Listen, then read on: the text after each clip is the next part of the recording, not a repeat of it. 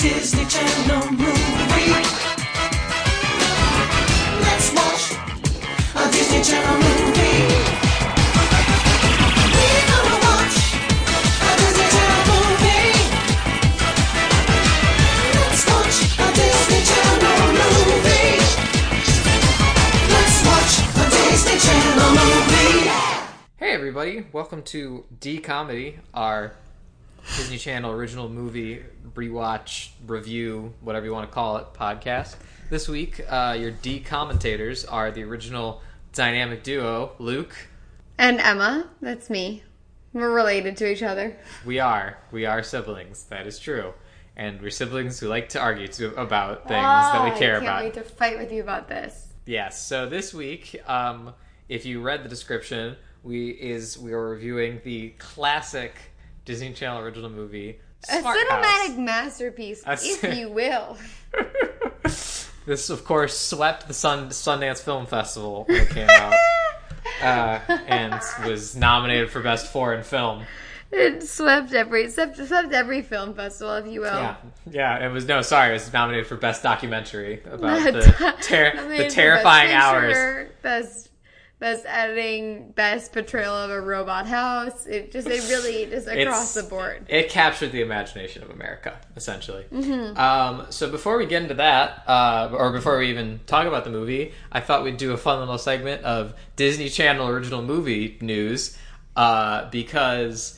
And I'm sure that might surprise a lot of you, because you probably don't know that they still make Disney Channel original movies. Including me. I did not know that they were still announcing these things like it was a fucking parade. They are.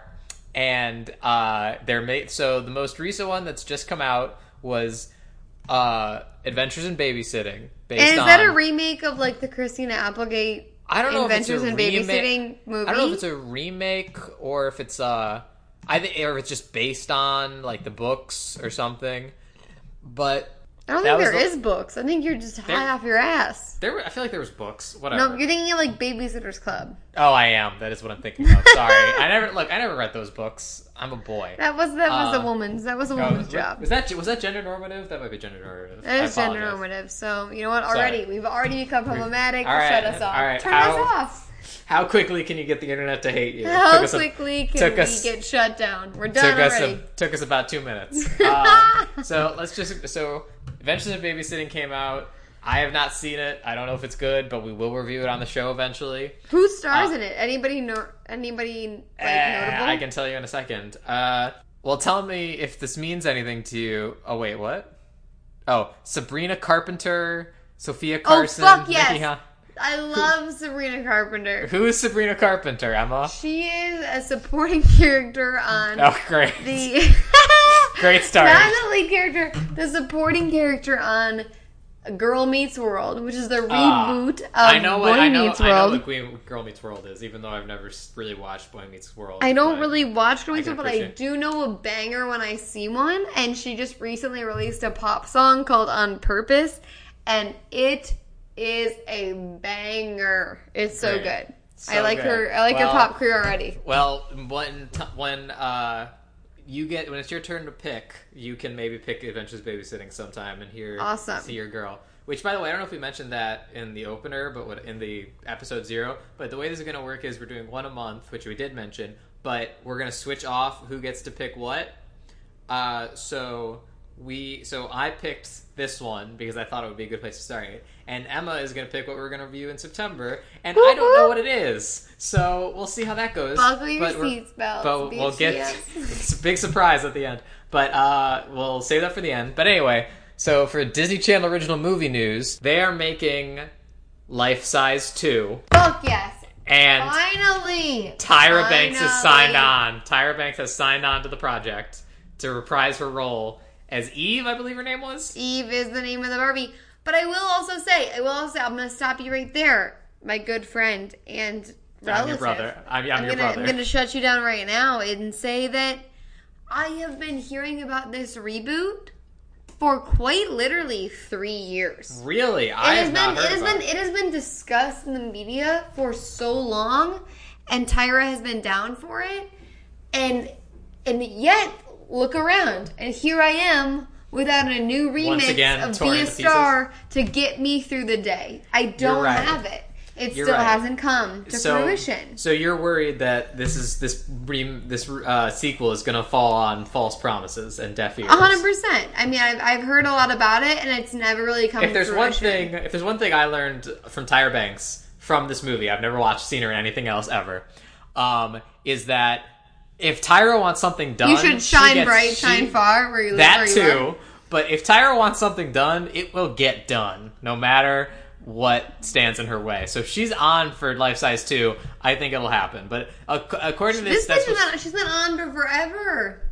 Whatever. The point is, it says it's supposed to come out by around Christmas 2016. I don't know how true that is, but I want it to happen.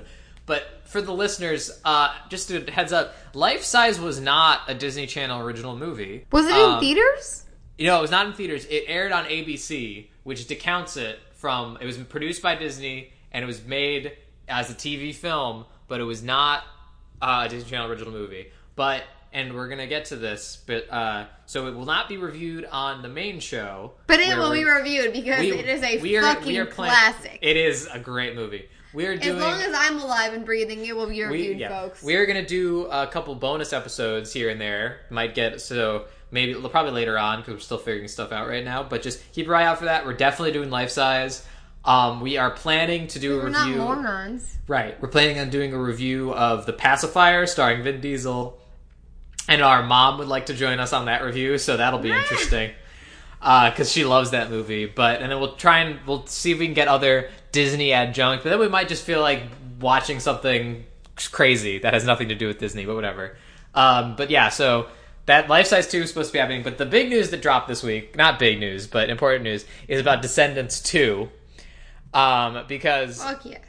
Yeah, so Descendants 2 is coming out, and I'm going to link you a couple articles, and they just announced some new cast members, and everyone is already saying that they're very, very hot, and you're a woman, and I'm a straight man, so you can get more influence on this. I'm sure I'm already super interested. But while she's looking at those, for those of you who don't know, Descendants is one of the more recent Disney Channel original movies. It was a big success, I believe, because they're making a sequel. That's coming out in summer of next year. And it's about the descendants. See, that's why it's called that. Of famous Disney characters from animated movies, but it is indeed live action, which is kind of confusing. And they also have like cell phones and cars and stuff, and it's really weird. So they just announced the kids who are going to be playing Captain Hook's son Harry and Gaston's son Gil. And Emma, thoughts? And in the conscientious effort to not get arrested, they are super attractive children that I have no interest in doing sex with because they are children. Okay, super. Because I would love to not be taken to jail. Are they legit like 16 or something? Yeah, they're young. They're young. They're young. Too young. Literally, you talk. I'm not gonna give some commentary on how hot they are because they're young. Oh, they're also this is fresh off the wire, Emma. What? I'm gonna click this about some Descendants 2 news. Apparently, a clip has been released that reveals that we will also be getting Ursula's daughter in Descendants 2. Yes, right? Which should be cool. Now, I like that because I like Ursula. I'm really excited for Gaston's son because Gaston is my favorite Disney villain. Come at me, haters. But don't at me. But one thing that me and Emma both agreed about Descendants on is that it's better when they flip the gender with the kid. When a male Disney villain has a daughter or a female Disney villain has a son, it's way more interesting. Like, Cruella de Vil's kid in Descendants is awesome. He's so good. Mm-hmm. Oh, I fucking love him. Yeah, especially his style, like how they had to incorporate like the Dalmatian pattern into like male clothing is great. And he's the only one really that I think they do that with. Maybe some of the side characters. But so I would love to see freaking Gaston's daughter, like, have her just be like super buff or something, or I don't know. Or Ursula's, like, sea wizard son or something. Like, it'd be so dope, and they're not doing that. Alright, so that's the end of DCOM news for the week. or for the month technically, because we won't be back till next month. But we'll have all these even more hot scoops next time. Hot takes. But hot let's scoops. move on. Yeah. Let's move on to talking about Smart House, which is the movie we watched this month. I keep saying week. It's month. It's a monthly show. Yeah. And so we'll go into the in-depth in a second, but right now we're just going to talk about the actors in it. Okay, but first of all, I just want to give us a little bit of an overarching vibe. I want everyone to know that this movie came out in 1999. Yes. Which is it was a wild time to be alive. And also, I like the fact that it came out at the last year of the 90s, and it's still one of the most 90s things I've ever seen. Oh, it is truly, quite literally, the most 90s thing I've ever seen. But 1999 in June was when it came out, and so that will date it in your mind if you're thinking about it. Right. So our cast of characters, because we rank the main characters, there's 5 main characters, or no, 6. We have Kevin Kilner as Nick, the dad. The most apathetic father you'll ever meet. Yeah, he's not great. Not great. But I'm looking through his IMDb page, and he doesn't seem to have any strong recurring roles, but he's been on a lot of stuff. I think he does mostly just comes on for an episode. He's been in he can't really carry a lot. We know that. I know that to be true. Been in a couple. I will say my thoughts on Smart House can be summed up in one line: is why is a house giving a more emotional performance than the father?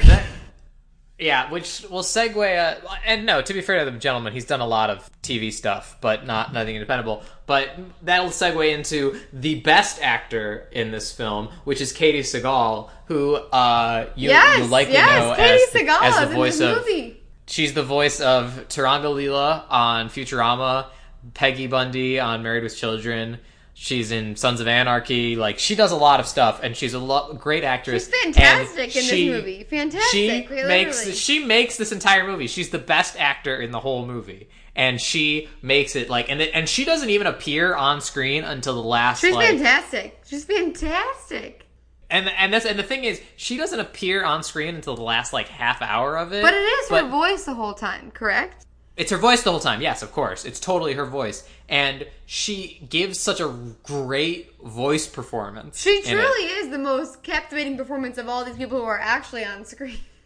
Yeah, easily. Easily the best in it. And it's kind of weird, too, because it's kind of it's almost exactly the voice she uses for Leela at times in Futurama. So it literally sounds like an episode of Futurama where Leela became a robot or something. Okay. I'm just realizing who Leela is. She's that one-eyed person. Okay, got it. Yes, the Cyclops. But, so moving on, we've got Jessica Steen as Sarah Barnes, who invents the Smart House and becomes something of a romantic interest to our father, Nick. And I am obsessed with this woman. Not herself. I'm obsessed with her character. Because, as we'll get into later, she has a very interesting past. What? And I'm very... You did not pick up on her interesting past? I did. I was very... Oh, we'll get into that. You're talking about the actress, but no, the character has literally a wild past. We'll get into that. But looking at her IMDb page, not too much under her hat, but she did apparently have a pretty decent run as a character on Heartland, which ran for about 9 years, and she was in about 50 episodes of Heartland. I don't know. She was in 57 episodes of that. Okay. And it says that and it ran for 9 years. Maybe it's a soap or something. I don't know. But that's what she's done mostly recently. And then the last character is the daughter, Angie. and I'm sorry, that's not the last character. Angie, who is the little sister, and I don't have much on her actress, Katie Volding. So she's the little sister, and she's the most stereotypical little sister possible. Bangs. Yeah, well, they actually make a plot point about how bad her hair looks. But the main thing we want to talk about, Evan wants to talk about, is Ryan Merriman. Ryan Merriman plays Ben, the main character. What happened to Ryan Merriman? Where is he now? Actually, fun fact, he did a pretty decent run in Pretty Little Liars. Interesting. He did a 16-episode run as Ian Thomas in Pretty Little Liars. And again, has just been doing... He was in 42, the Jackie Robinson documentary, I guess. He was in something called Attack of the 50-Foot Cheerleader, Classic. which we may have to do a bonus episode on. I will say I watch a lot of garbage, and I have quite literally no standards. I do not watch Pretty Little Liars because I feel like that plot only makes sense if you are on acid, and Well, I've heard people love Pretty Little Liars, but I don't know anything about it. But yeah, he did a pretty decent run on that, so I'm not going to judge the gentleman. Mm-hmm. Like, he seems to be doing all right. Yeah, I mean, he's still working, but he was a very quite literally a god of Disney Channel in the early aughts, if you will. You're not wrong. He's as we'll discover, listeners, once we get into some more of the more iconic movies and meet more of the iconic actors, there are recurring Disney Channel actors and actresses who just rule everything in their wake. Like, Disney will try to do everything. The ones that come to mind immediately: Brenda Song, yes. Raven-Symoné, Tia and Tamara Mowry. Ryan Merriman. Like, Ryan Merriman, for one, Lucas Grabeel. They love Lucas Grabeel. They love him. They love Lucas Grabeel. Like, they just try and put these people in as much as they can because they know the audience loves them, and we do love them. They're not wrong. Oh no, they're not wrong at all. They're not wrong. Especially, it's kind of weird because I remember the female actresses more instead of the male actresses, and you call that because I don't know. You mean actors? We call them actors, not male actresses. Oh, yeah, actors. I mean, the women go by actors too now, but whatever. But I always remember, like, I remember the years when Raven-Symoné was just in everything. Oh. And she was just the queen of Disney Channel. Lizzie McGuire. Hilary Duff was in everything. Hilary Duff. Hilary Duff was... She's the only one who got, like... Her movie was released theatrically, right? Yes, the Lizzie McGuire movie was a theatrical film. And if you think we're not doing a bonus episode on that, you're crazy. You're a fucking fool. That's what I would say. So yeah, Ryan Merriman. Let's dive into Smart House. I think we're getting off track. Let's focus up. Let's take a quick break and then we'll dive straight into Smart House. Jump, the house is jumping. Jump, the house is jumping. Jump, the house is jumping.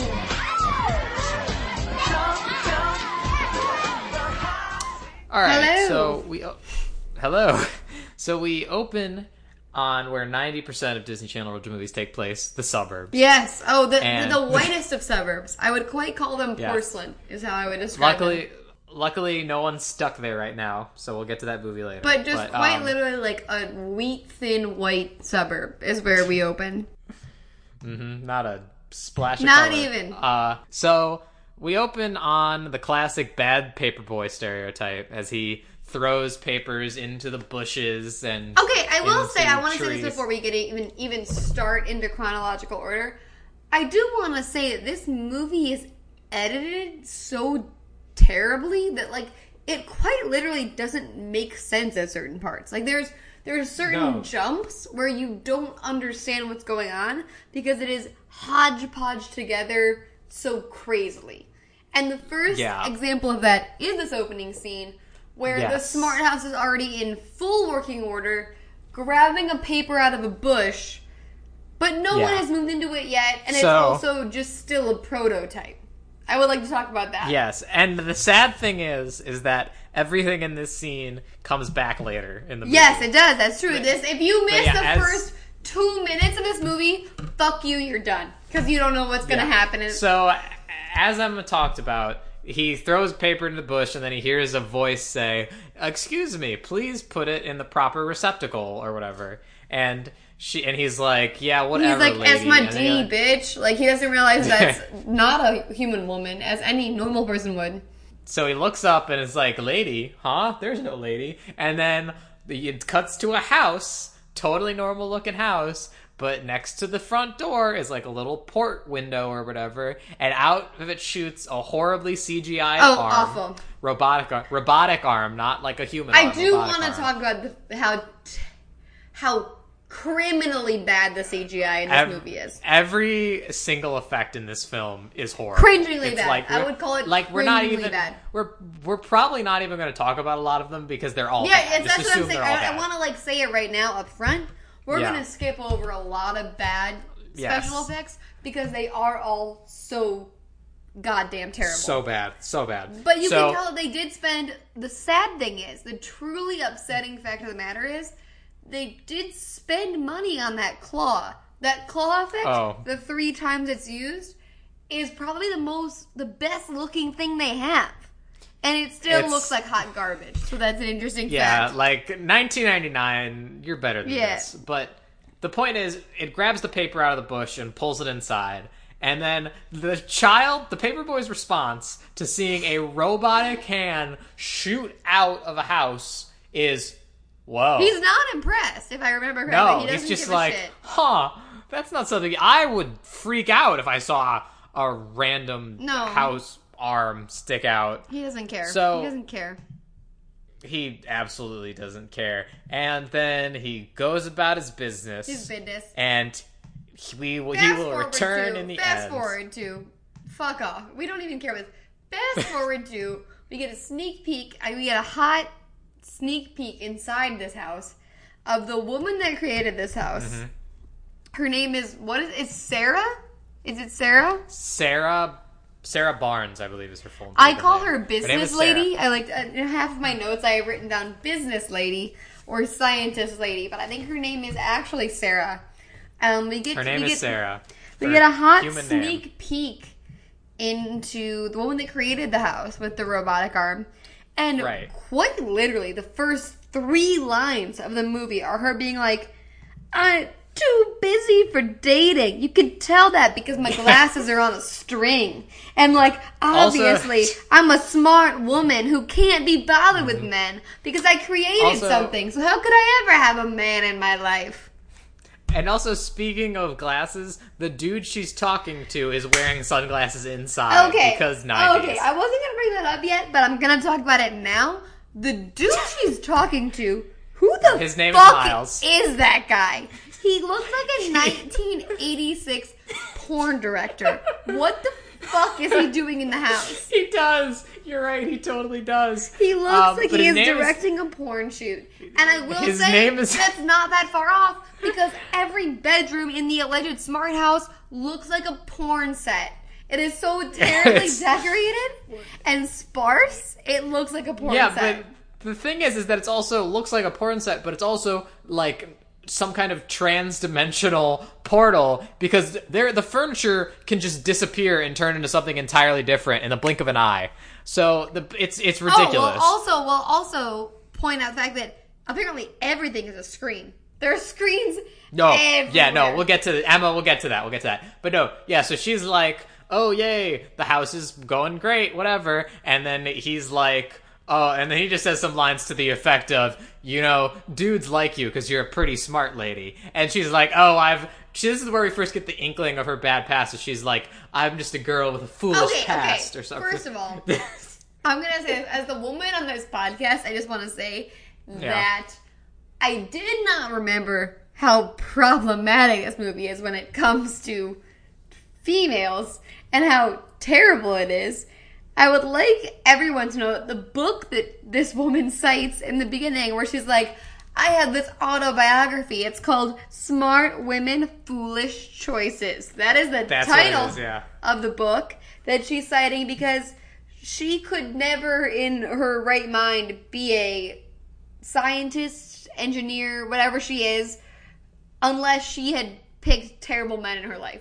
We're already setting that up immediately. I mean, I don't know. I think it's kind of cool that like they could have flipped this and done dead dad, mom, and then the scientist is a dude. Like, I think it's kind of cool that they are like, yeah, a woman is really good at science. They for sure jerked themselves off about this and thought they were really doing a great job. They were like, we nailed this. They thought they killed it. But at the same time, if you were to look at this from a 2016 perspective, like, it's super upsetting.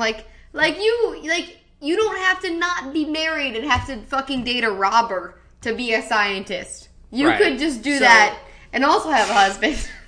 Anyway, so the point is, So as we get to the glimpse of the house or whatever, and also we get to hear the house's voice, and the house's name is Pat, and they will explain why it is later, and I have huge problems with it. I don't even remember why it's Pat, isn't it? We'll get there. So the house's name is Pat, and again, it's voiced by Katie Sagal, who is Leela, I think is her most, like, recognizable role, just because people love Futurama. Married I love with Futurama. Children is her most recognizable role. Eat my dick. Well, whatever. You just don't watch Futurama. But it's super weird because in the beginning, there's no tone in her voice. It's totally flat and computerized. Like, you can tell it's a computer talking, but it's like the computer just happens to be Katie Sagal. So we cut to the Cooper house to our young gentleman, Ryan Merriman, whose character's name is Ben, as we will learn soon. Good, because I already forgot what his name was. Thank God you remembered. He's boy, okay? He's boy. So he is cooking dinner and doing things around the kitchen. I'm going to say something really quick. I'm just going to jump in here right now, just hot, quick for a second, and then you can continue. But their house is already really fucking nice.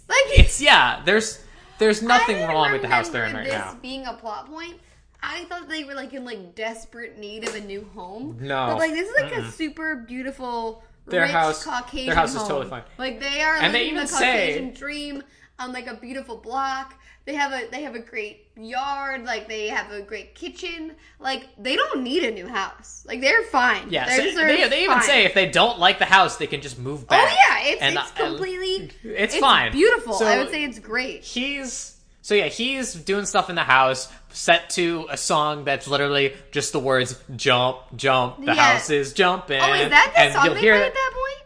Yeah, and literally you'll hear it like 5 more times. Yeah, but I was gonna say they haven't again. And so then the credits start to roll. And the first thing that strikes me about the credits is this movie was directed by LeVar Burton. He's a very good actor. And apparently he did direct some episodes of Star Trek The Next Generation. But I was just like, okay, like, weird, LeVar Burton, but whatever.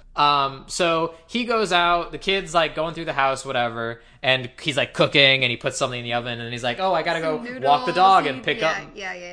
Pick up my sister. And so he does that, and he goes out. And the sister comes out of the house and is like, yeah, thanks for having me. And she rollerblades back while holding onto the dog's leash, because every night he needs to have rollerblades somewhere. Yeah, you gotta rollerblade home. So they come home, and he's like, gets out the dinner he was making, and he starts doing stuff on the computer, and the girl comes up and is like, what are you doing? Are you gonna talk about Computer Boy? Thank God. Please let me have we're talking about Computer Boy. I am boiling on the inside about this insult, because I feel like this was the hottest insult of the early aughts in Disney Channel original movies.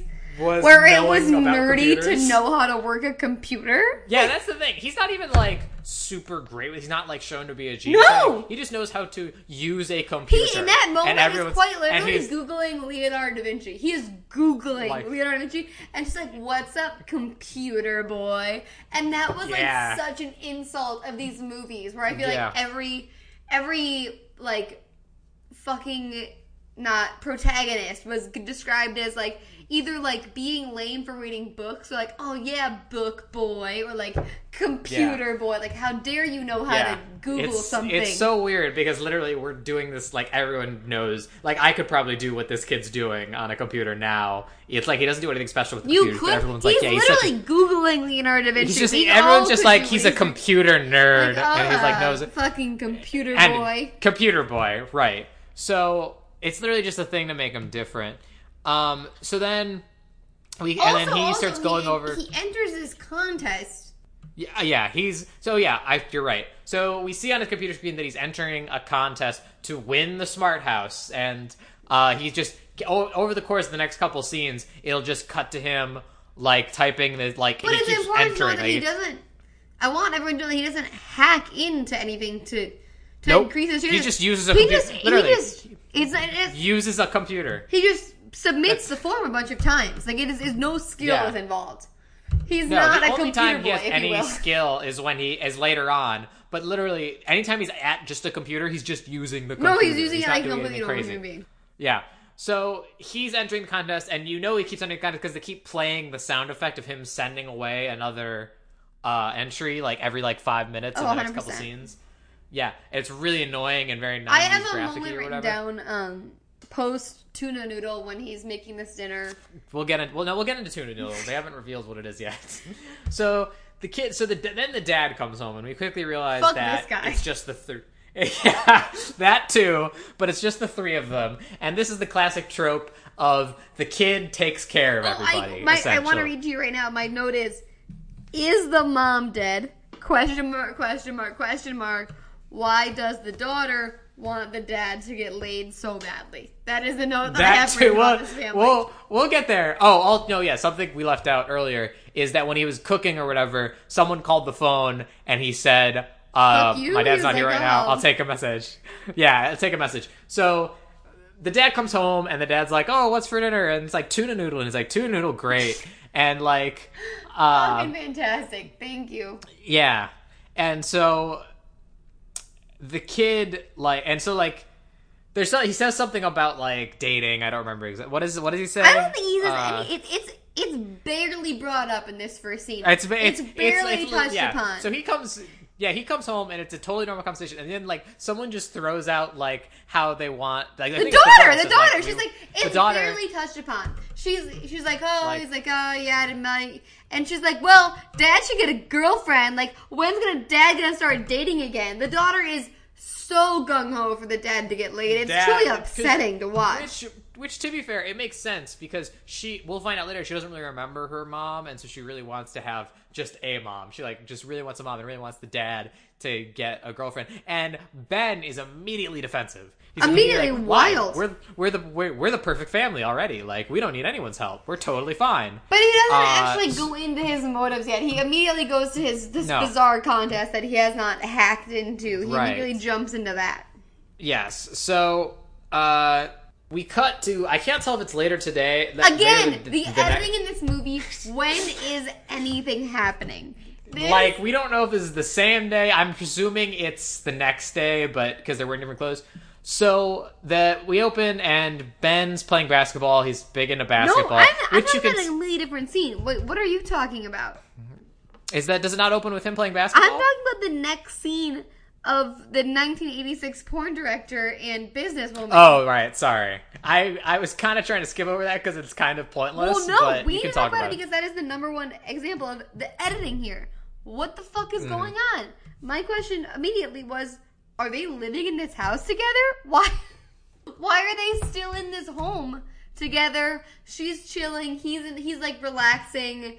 And are they sleeping in this smart home together? Just chilling. And then also, another question I have, just throwing this out there you can pick it up, you can leave it, you can take it.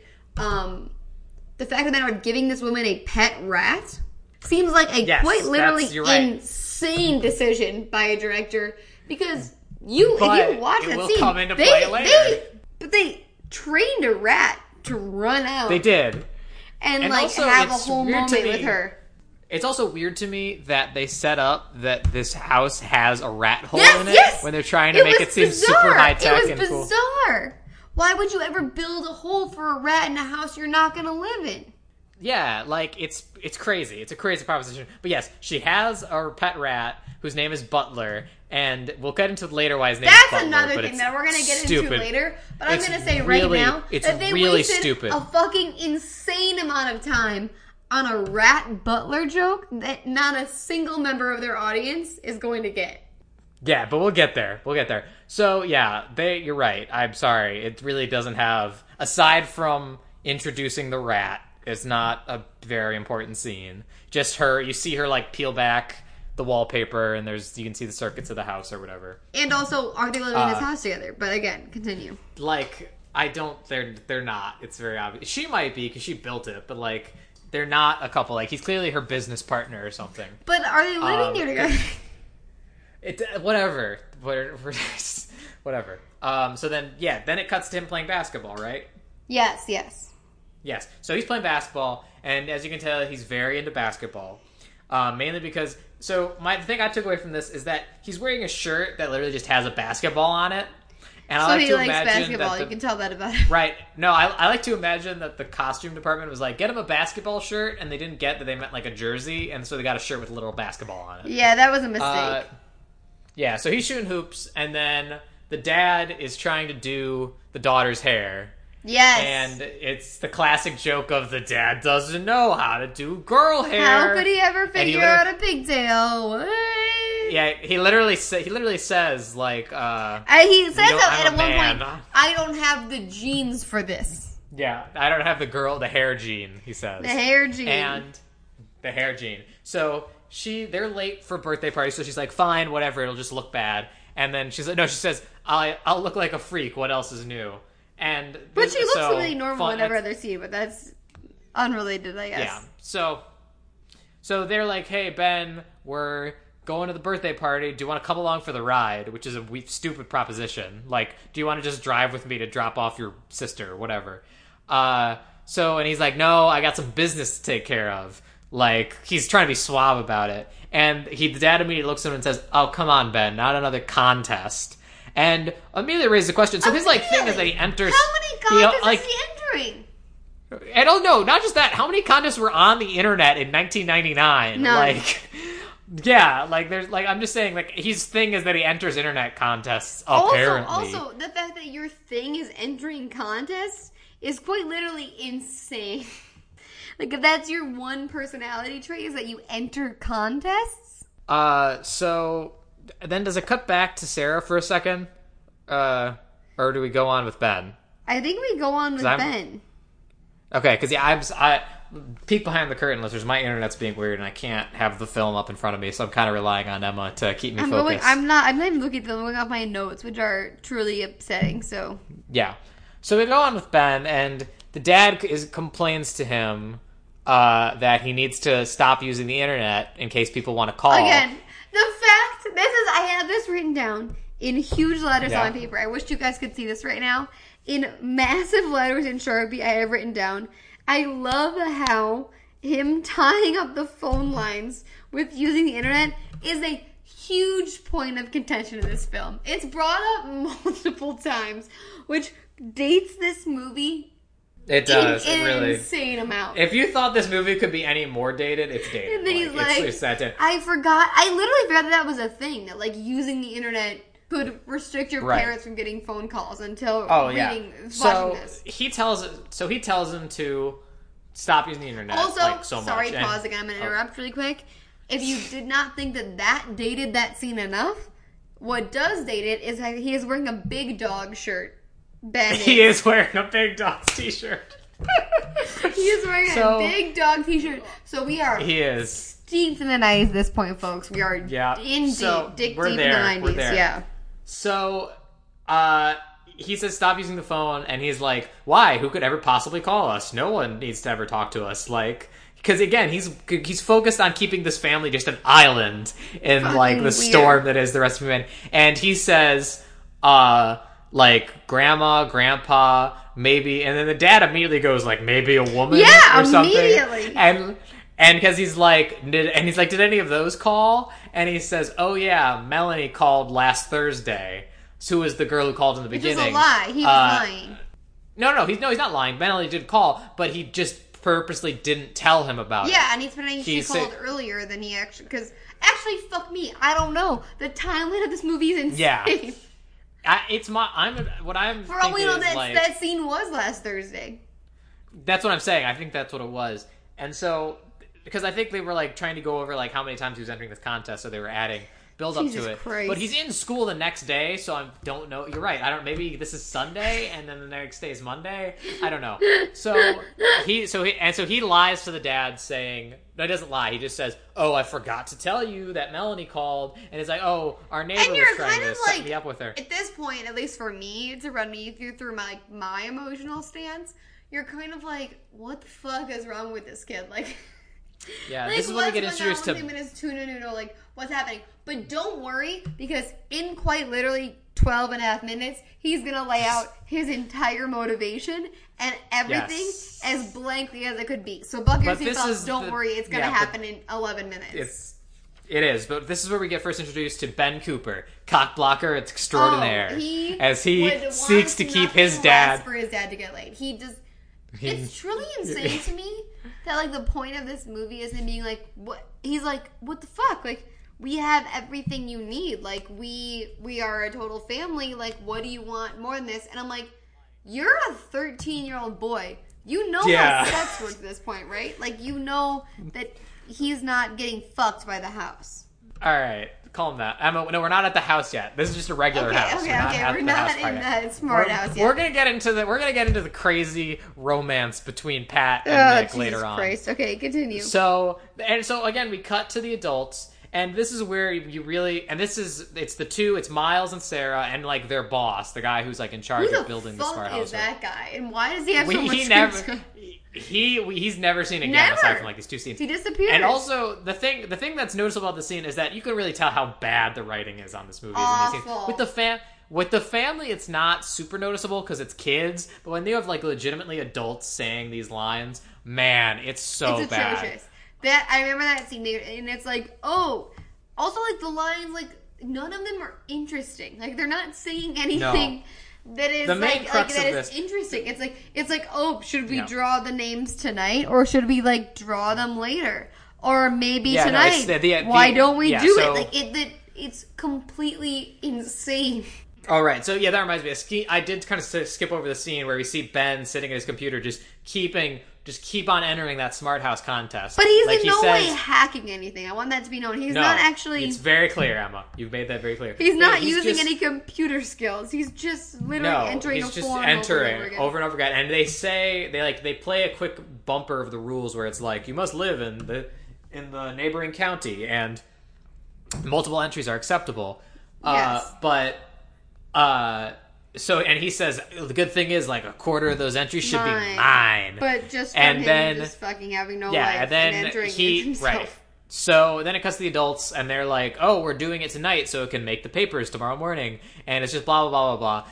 And so then they have Pat run like a random number selection lottery generator, whatever you want to call it, and pick the winner. And then they don't say that it's Ben, but we cut to the next morning. First of all, two things. Two things. First thing. Okay, what? I would like it to know that there is a consistent theme running throughout this movie of no one understanding how smart the house is. The title of the movie is Smart House. We are that's true. Until the last 20 minutes amazed by the house being smart. The man who created the smart house, that CEO, was like, she can do that? She can randomize numbers? Like, no one can mentally wrap their mind around the house being smart until like an hour deep into the movie, which is insane. Listeners, if you're watching along with us, be prepared to hear the line, it can do that, like 50 times. If you're going to play a drinking game and you're going to drink every time that they say it can do that, you're going to be dead by 45 minutes deep because they repeat it often.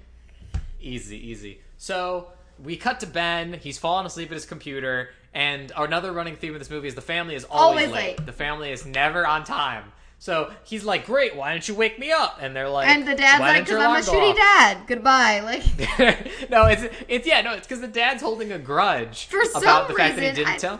No, because he didn't tell him about the girl that called. Jesus. And it's like, and so how he's like, badly does he get his dick wet? Like, can he calm down? We'll see how thirsty this guy is. So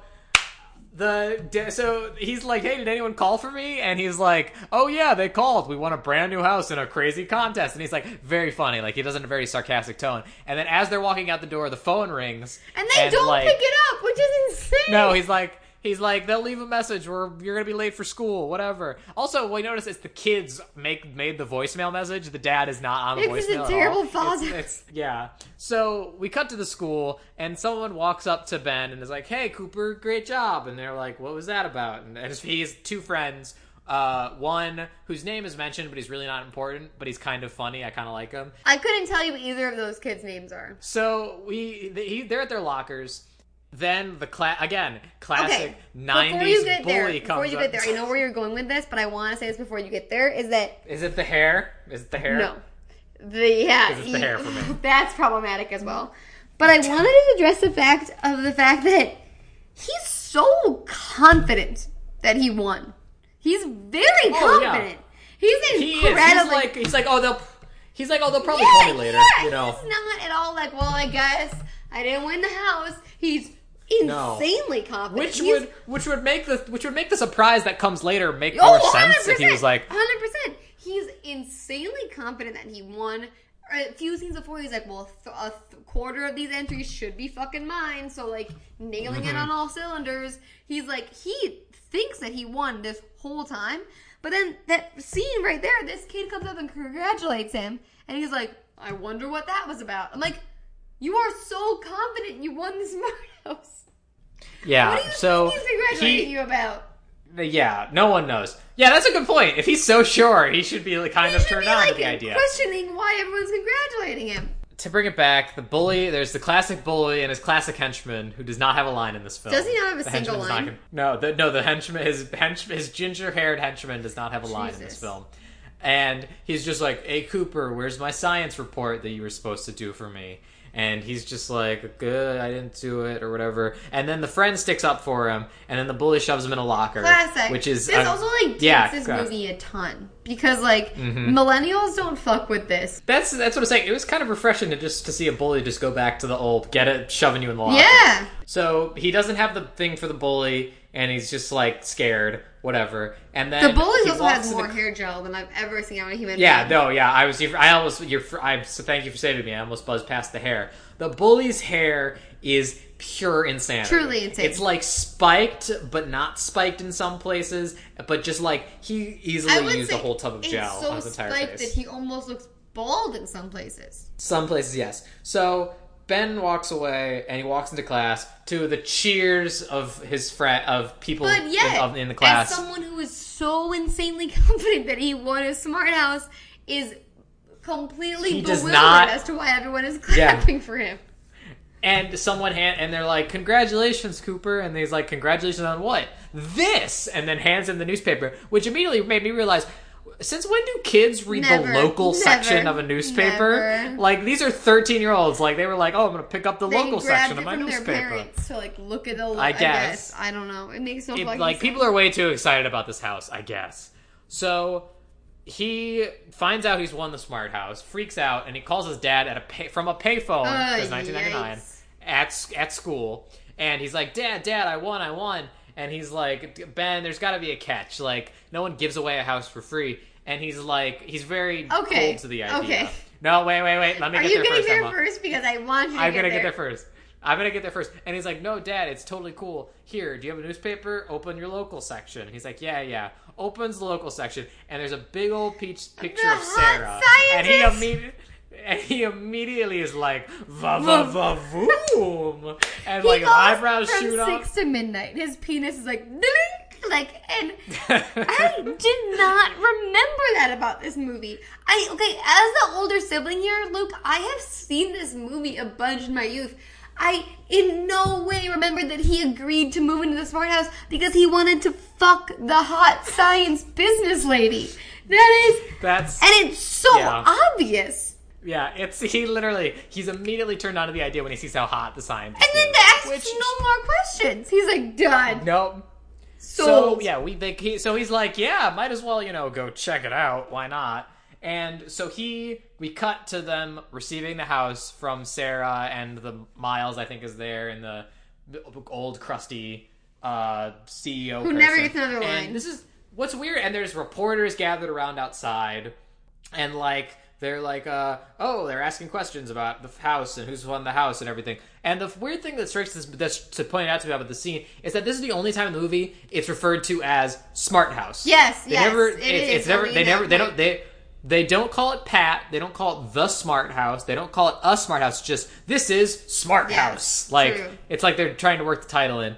And so they're asking questions about the house, and they reveal, and she says, what's the house like? And she goes, the computer's name is PAT, which stands for Personal Applied Technology. So first of all, go straight to hell, Sarah. That's not anything. Second of all, they'll cut over to the dad standing there with the kids, and he just loves just standing there, just mug at the camera while he's holding his kids. Fuck Nick. I hate this guy. And so then they ask the question of Sarah, is there anything this house can't do? Oh, classic! And she takes a second and goes, mime, and that's a good thing. And I was immediately like, why is that where your brain went, I don't even remember Sarah? that moment. Like, that happened? And so that happens, and my immediate thought was, did she used to date a mime? Like, was she try to be a mime, or did she date a mime? Because if she dated a mime, I imagine they broke up because they had communication problems. Swish, swish, swish. Great joke, Luke. Thank you. We come to the crux of the biggest problems of this film, which is the tour of the house. Jesus Christ, thank you. Get into it. I'm ready. This is where we see how batshit this place is.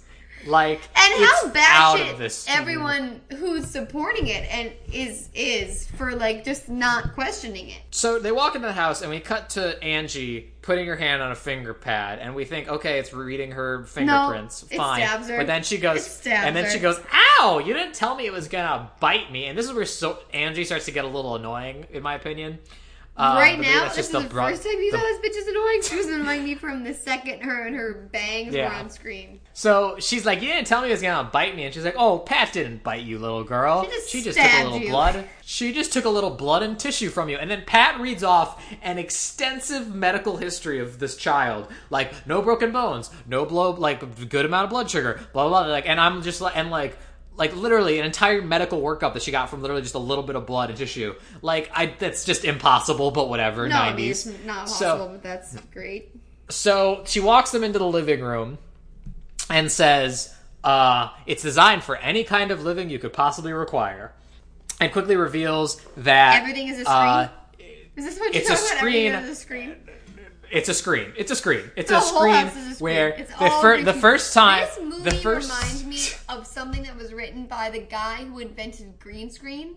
That wants to jack off to his own invention for 3.5 hours. No, that's the thing. Is there screen in the world of the film that they're just screens, but to us we can clearly see that they're green screens. They're just standing in front of green screens. Yes. So they're like, how about an African safari? And they cut to stock footage of elephants, and so they're super into it. And then they walk into the kitchen. No, we need to talk about the kitchen. That's what I'm going to. We need to talk about the kitchen. Absorbers. We'll get there.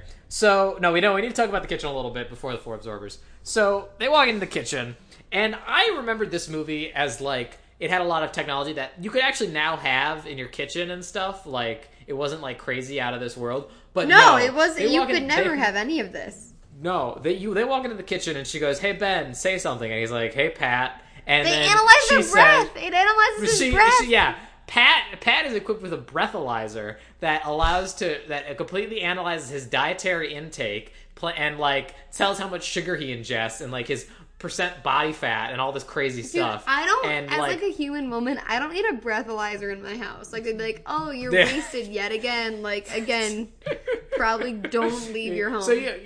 So you don't want your AI constantly judging. No, I don't want my AI judging how much alcohol is in my system. So she's like, yep, and like Pat will make all your food for you. Her menu is designed by 5-star chefs and nutritionists and blah blah blah. And then Angie says, "Hey Pat, hot take. This menu is allegedly designed by 5-star chefs and nutritionists. Why the fuck do they only order smoothies for like 3/4 of this movie? There's a very smoothie heavy order a fucking chocolate souffle at this point." Something like so. Angie goes, "I'd like a strawberry or banana." No, it's strawberry. It's strawberry banana, I believe. Strawberry banana because it comes. So she's like right away, and then within a second, like there was no time. No. There was no time for Pat to blend this, to cut up banana slices, do anything. It just appears and it rises from in the counter. There's like a hexagon. Is that really what you're worried about? Because my more worry thing is that that little dumb clumsy bitch spills it within 5 seconds of holding it. She gets the point is immediately spills it. The thing is that the hexagon rising food server thing made me realize that that's the whole reason that exists is because it's a trick, so they don't have to show any complicated processes. It's just like boop, it's there. Like it's just a conceit by the film to make you believe. So she takes a smoothie, and at first I thought Pat made it wrong because it looks blue, but I realized it's in a blue glass. Yeah. But don't worry, she spills it almost instantaneously. Yeah, so she's like, great, and then immediately just drops it on the floor, and she's like, I've got it, and then Sarah's like, no, let Pat get this one, and then This liquid just disappears into the floor, and she goes, Pat's equipped with floor absorbers, so you never have to clean the floor. Talk about shit that is never explained. Where is it going? So yeah, it's they never say. They're like, oh, it absorbs into the floor. Worst. Where? And again, to where? That's the thing about this movie. The worst elements of it keep coming back. The floor absorbers are going to come back into play later. They're going to be very important. They're going to be explicitly important. Okay, later. I would like to now jump to quite literally my favorite quote of this movie. This is my second favorite quote. I have one later that I'm going to bring up, but my second favorite quote is this. Go for it. And I have it written down in huge letters and underlined multiple times in my notes, and it says, "Sure, why not? This fucking asshole deciding to uproot his entire family and move into a new home." That is his answer. So they have toured the smart house. They have seen the floor absorbers in the kitchen. They haven't even seen bathrooms or bedrooms as far as we can tell. Have not viewed the whole thing. And she's like, so what do you say? And he's like, why the fuck not? Why This guy not? was so won over by the smoothie capabilities of this home that he is like, screw it, let's do it. And again, we mentioned earlier, he says, we can always just move back in if we don't like it. Are they keeping the down payment on the other white Caucasian beautiful That's what I'm saying, like, that's what I'm saying. Like, are they just like, I mean, maybe they'll keep it for a few months, but like, whatever. We'll talk about that later at the end, because that'll come into play again at the end. We cut to Angie jumping up and down out of bed. I have 3 beautiful words written down with exclamation points saying, C'est la vie! Which is a great song of the late 90s. Say you will, say you won't, say you'll do what I don't. There's some weird music pulls in this movie, and we'll get to the other one later. I was impressed by the music pulls in this movie. Like, they got Bewitched with an asterisk in the middle of Bewitched. They got into use C'est la vie. I was impressed. 'Cause 90s, yeah. So jumping on the bed, and they're like, yeah, happy. And then like, oh, by the way, we should mention that Pat, considering every wall is a screen. Every wall is a screen. Pat is projecting the music video of this song onto her bedroom wall. And she's jumping up and down the bed. And then the brother walks in, and they're talking about how they could tell the dad was into Sarah. And okay. Oh, so could they? Because he wasn't obviously like, wow, in every fucking scene with this woman. So here's the problem, is that this movie tries to be more than it is in a lot of cases, and will just take these super dark and deep turns about loss and trying to hold a family together. And this is the first scene we get of that. Where he just talks. It's okay. First of all, isn't it insane leap? But it just, for me, it just shows how terrible the writing is. Where you're kind of like, up until this point, you're like, why the fuck is this kid such a goddamn cockblock? Like, he's just like a really annoying piece of shit until this point where he just lays out all his motivations. There's no layers to it. He doesn't, like, there's no hints. Nobody needs to be there to put it together. He's like, I am slaving away to not have a mom because mom cannot be forgotten. I remember mom, you don't. That's why I'm making tuna noodle and not going. And he specifically says, I will not go out for the basketball team because I have to make tuna noodle. Like, it is just screamed at you. You cannot miss his motivations in this scene because he screams at you. That's the thing. Is like I always remembered Smart House as being this goofy, like, oh, there's a robot house and shenanigans ensue. But yeah, it takes these really deep turns into like loss and dealing with the death of a family. And that's what this movie is actually about, I realized. Yeah. It's entirely what it's about. And then just there's also a house involved, essentially. I'm going to jump a little bit forward, and we can obviously retouch about this later, but you brought it up, so I'm just going to have to go there now. Mm-hmm. As someone who is older and has seen this movie a bunch of times growing up, I had only ever remembered it as being a movie about, there's many movies about like letting technology do too much, and that's the moral of the story is like technology can't be a mom. That's not the moral. Technology can't be a person. Like, you can't put that much stock in technology. Those elements are present. No, but I always thought that was the moral of this movie. Nope. The moral of this movie is that Ryan Merriman is a fucking dick. That's all who is not over his mother's death. That's all it is. The moral of the movie really is that like no one can ever replace your mom. But no, but that's not the thing though, because I'm jumping ahead a little bit, but none of this would have ever happened had he not fucking gone in and messed with the program. Yes. He's just a piece of shit. He's the worst. That's all that happens. Like, so it would have never tried to be a mom had he not been a fucking piece of garbage. You're absolutely right. So you're not wrong. So yeah, Ben's upset because he doesn't want the dad to date or even date. Not even like marry doesn't matter. I have all caps written down. I would like to read it to you right now. I am trying to be mom because she's dead. Dead, I tell you. And yeah, that whole scene.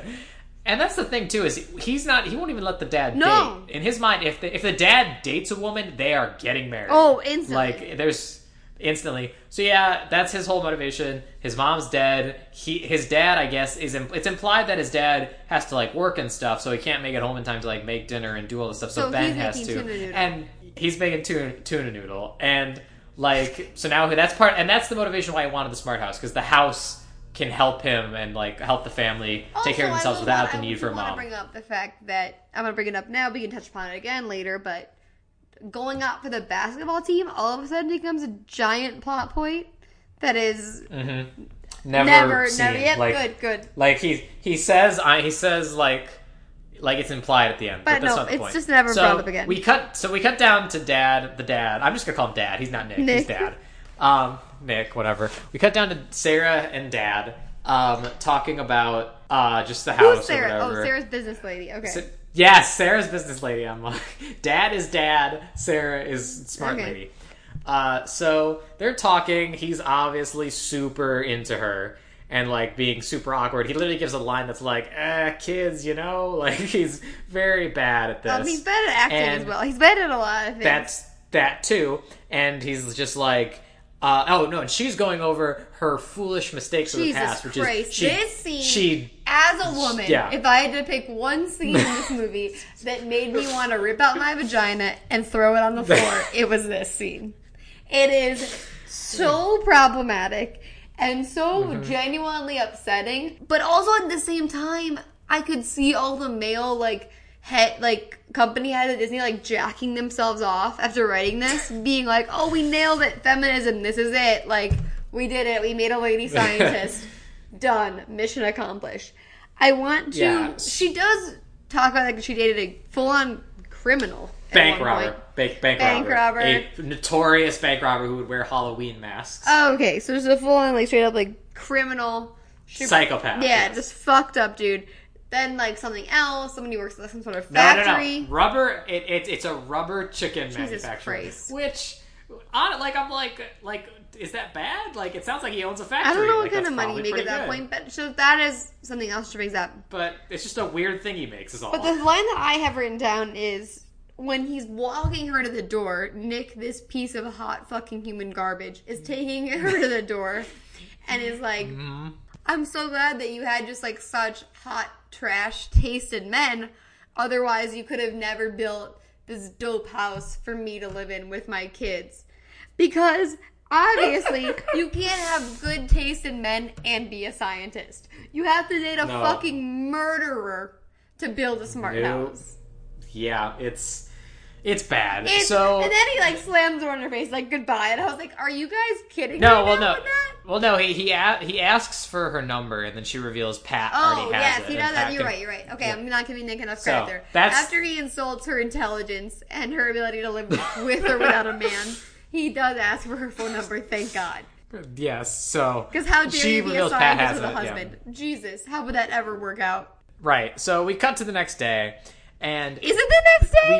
Again? Yeah, because they're woken up. They're woken up. Okay, you're they're right. Woken up by They're woken up by Pat, who uses her screens to project the last 2 minutes or whatever of some basketball game for Ben to wake him up, and for Angie, it's like Mickey Mouse Symphony. So they're awake and like, whoa, cool, sick, and then Pat, and then they start getting ready, and the kid complains that she forgot to lay out her outfit because she's a nerd. And then we cut to the dad who's in his bed, and who's again he's a woken huge up by asshole. He's like, don't wake me up. I'm like, you're a father. Get your ass out of bed. Yeah, and so she picks for him like a rustic farm with a rooster crowing. He's like, what the F?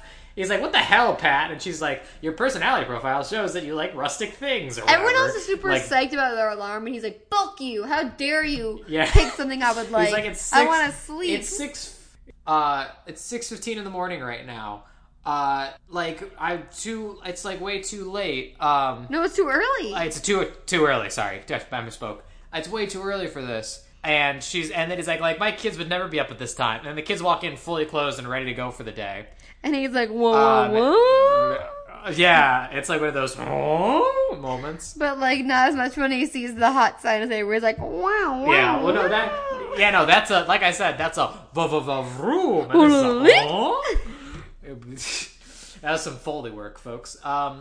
And so the alarms go off, and they're like, we're ready to go. And then they go to school, and he immediately tells all his friends how great Pat is, and how... Also, I have a quick note written down about him going to school, which is not just about this movie, it's an overarching theme. I said, every Disney Channel original movie brought to you by messenger bags. Because when have you ever seen a Disney Channel original movie, and everyone does not have a messenger bag? So we got to school. He's telling the kids about how great the house is, and he tells them that Pat essentially did his homework for him. Fuck which that! Is cheating. Also, what is that? Like, it's Okay. Here's the thing: they never say that Pat did his homework for him. It is only brought up in the way that he had Pat do the boys' homework. In either case, it's wrong. No, it's still fucked up. But I'm saying, I feel like they thought that was their way out of that being fucked up. But it's still... Like, the house shouldn't be doing anyone's homework. Yeah, that's the point. Absolutely. And he goes, like they said, they go to the locker, because and I say the locker because there's only two locations in this school. There's only 3 lockers in the whole school. Yeah. Yeah, and it's him and his friends again, and the bully walks up and he's like, Cooper, science report. And the other kid, he's like, oh, he probably shouldn't have taken orders from you. He's got a smart house. I don't even remember what he says. But then he just glares at him. And this, I got to give the kid credit. I genuinely laughed when he says, all right, I'm going. And when he crawls in the locker by himself, that is the only time in this movie I genuinely laughed. I will say that was the one time that I got funny. A gig out of it. I was like, this is kind of funny. So, the kid gets in the locker. He gives him the report and is like, it's a guaranteed A+. And he's like, cool. Which, okay, you didn't have to tell Pat to go all out, all right? Like, you could have gotten this kid like a C. It would have been fine. Yeah. He's standing in his locker, and then Gwen Petroni comes up. Is that her name? Gwen Petroni. That's her name. With her 2 elfin braids. And she is apparently, like, the sex symbol of 8th grade, or whatever. But without a brain cell to be had. Can't string a sentence together. She is, if this movie was made today, she would be a parody of what kids were like in the 90s. Oh. She's that much of a 90s girl. She's literally like, oh my gosh, Ben, I cannot believe you won the Smart House. Like, that's so cool. She has I was 50 just talking to butterfly clips in her hair. A cardigan, says like every other word, is just like, has nothing to say, except the fact that she has 2 random braids hanging down in the front of her face. She's just like I was just talking to Jenny, who was like, oh my gosh, I'm so excited, for real, that's perfect, so she's like, she's super into the fact that I think that's supposed to be a gag, that's supposed to be funny at that point, that he likes this girl who's so dumb, and you're supposed to kind of laugh at that, but then we jump ahead a few scenes, and she becomes very sweet and very likable, and you're supposed to be rooting for him to date her. She's only like him like this in this scene. Her character immediately changes. Yeah, so he cannot believe that this girl's talking to her, and it's just smart house, right? Feel free to come over anytime, and she's just like, totally. And the kid comes out of the locker. And is like, whoa, Gwen Petroni? She was talking to us? Man, we have our society, he's clearly trying to ride the coattails. How lame were these kids to start off with? Oh, well, you're forgetting. He's computer boy. Oh, I forgot. I forgot. He knows how to Google something, so obviously he must be a fucking super pariah. Right, so he's, what's the word? So the kid is clearly trying to ride the coattails of Ben's smart house and is like, man, our lives have changed because of this. And then it cuts to... dinner. No, we're not there yet. They just got home from school. going through snacks, and the girl asks for a orange banana smoothie, and then the hexagon thing comes up, and then it just starts spewing oranges out of it. While Pat goes malfunction, like they like get down like on the ground because oranges are literally being shot like out of a cannon around the walls, and then the dad it ends like freaking out. They're freaking out. It ends, and the dad's like, "Let's call Sarah and get over and take a look at this." Okay. This is the second time where the editing in this movie seems like it was done by someone on bath salts, because you don't like how he's like I still think it'd be okay if maybe we called Sarah, and the boy's like just gives this bizarre like deadpan look that makes nothing decided, and then it immediately cuts to her being in this control room that we've yet to ever see before. I'm like, is she living in this house with them the whole time? Like, she is not. But that's what it makes it look like. And I'm like, it kind of does. Like, is this all happening in the same day? When is she coming here? It's clearly. I have to disagree with you on this, because the main point is, he says, "Let's call Sarah," and Ben does not want Sarah back in the house ever, because he does not want the dad to interact. In the house ever. He just wants to keep his dad out. Unless it's Gwen Petroni, he wants her in that house. Yeah. So he's just like, no, it's probably fine. It's totally fine. We don't need to call Sarah. And he's like, no, I'm like, we have to live here, idiot. I'm calling Sarah. And there's an awkward fade to black, and then all of a sudden she's in the control room. So Sarah's in the control room, and like I said, so the smoothie scene is clearly like they got home from school and they were having a snack, and then she stays and she fixes some stuff. She's just messing with knobs and tapping keys, and we see Ben walk by, and like she kind of puts like a proverbial olive branch out to him, where it's like, hey, do you want to come see how Pat works? Which you think he would say yes to, because he was going to reprogram he's computer boy, as we've learned. Yeah. And so he's just like, no, I'm just going to my room. And then he goes into his room, and she just looks sad. And then she fixes everything, and then Dad invites her to stay for dinner, which is Cape Cod night, and they're having like lobster. And she's used to summer on the East Coast, in case we didn't know. Right. Yeah, so, and then he asks her, hey, Sarah, so does Pat, like, follow me into the showers or anything? Yeah, what the fuck was that moment? He's definitely worried that Pat caught him jerking in the shower. 100%. Like, that's how, if that doesn't know what you didn't get out of that scene, you're a moron. Because he was like, he's 13, he has just decided how to yank it, and, like, he's worried that his smart house is now watching him. Yeah, and she says no, Pat's very discreet, she won't follow you into the shower. But she will breathalyze you each day, so there's that. Yes.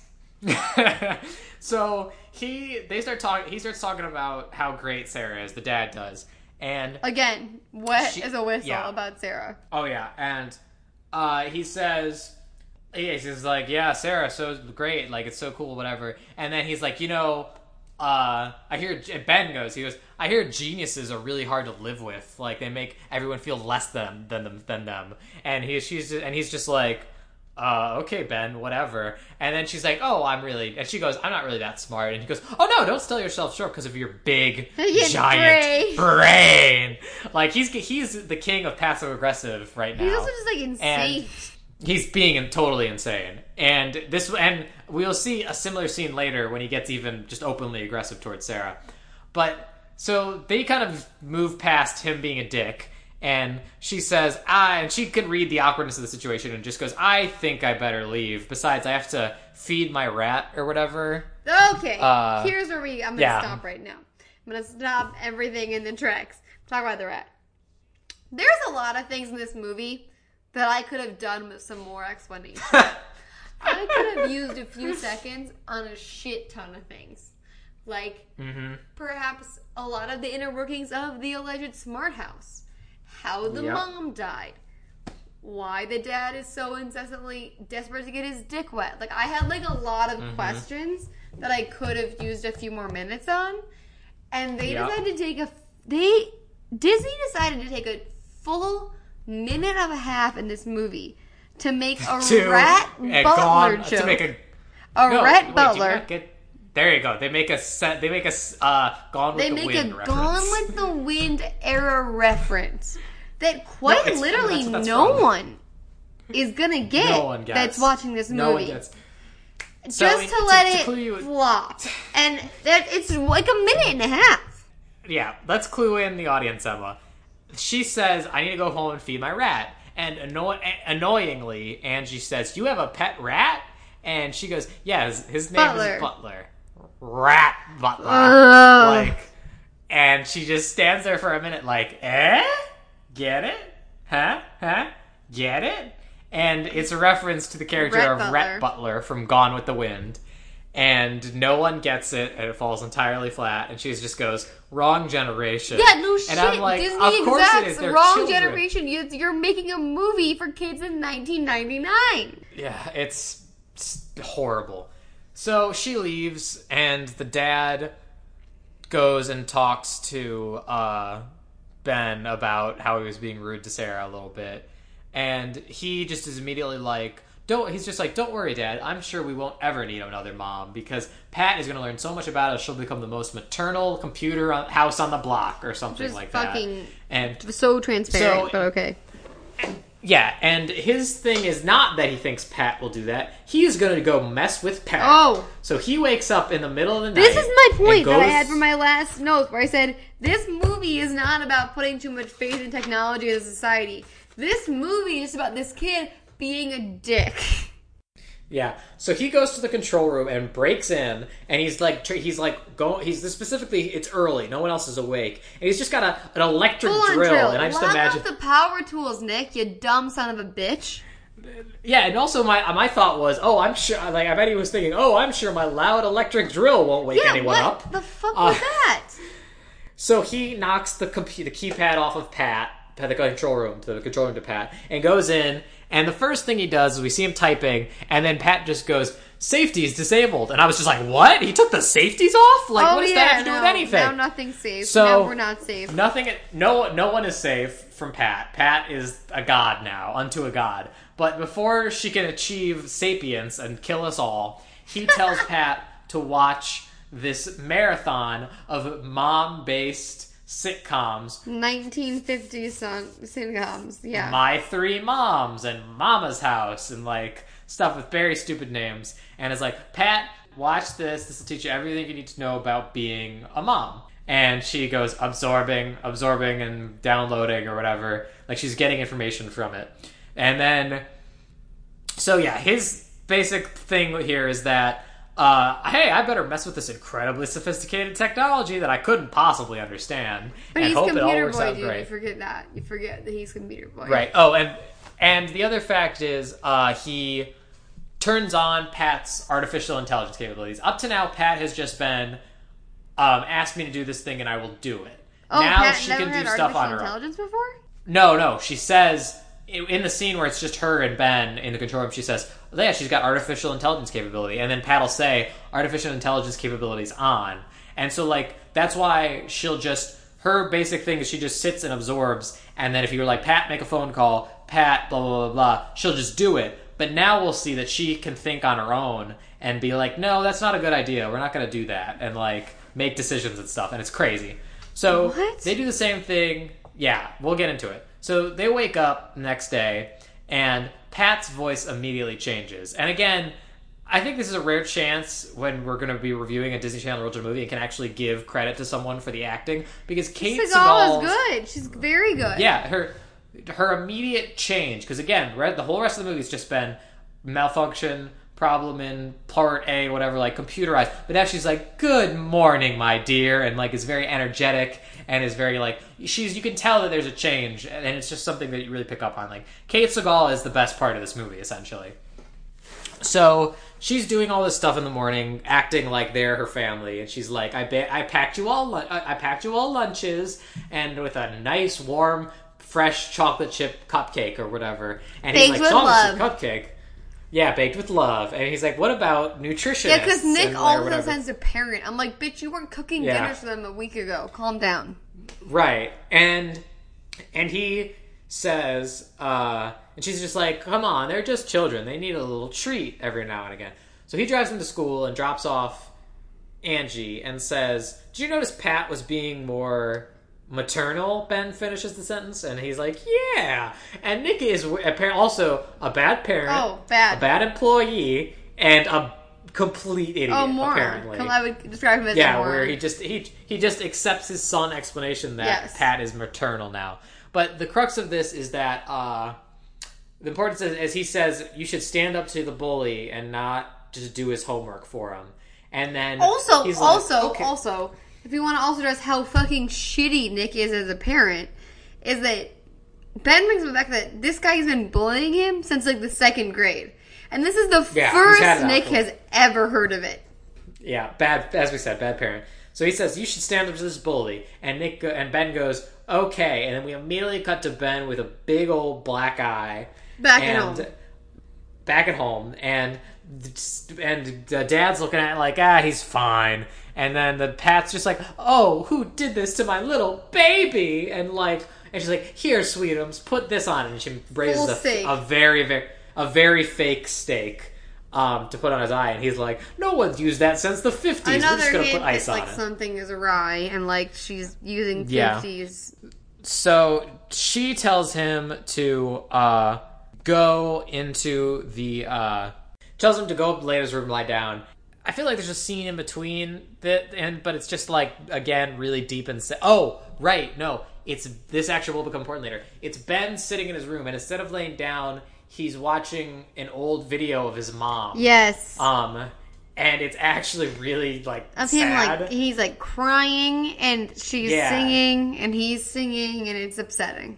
She's only in that second of where it's a video of them making cookies or something, and she's like, hush little baby, don't say a word. Well, you're forgetting when they terribly spliced a photo of that actress and Ryan Merriman as a child together and to be in one photo. Mm-hmm.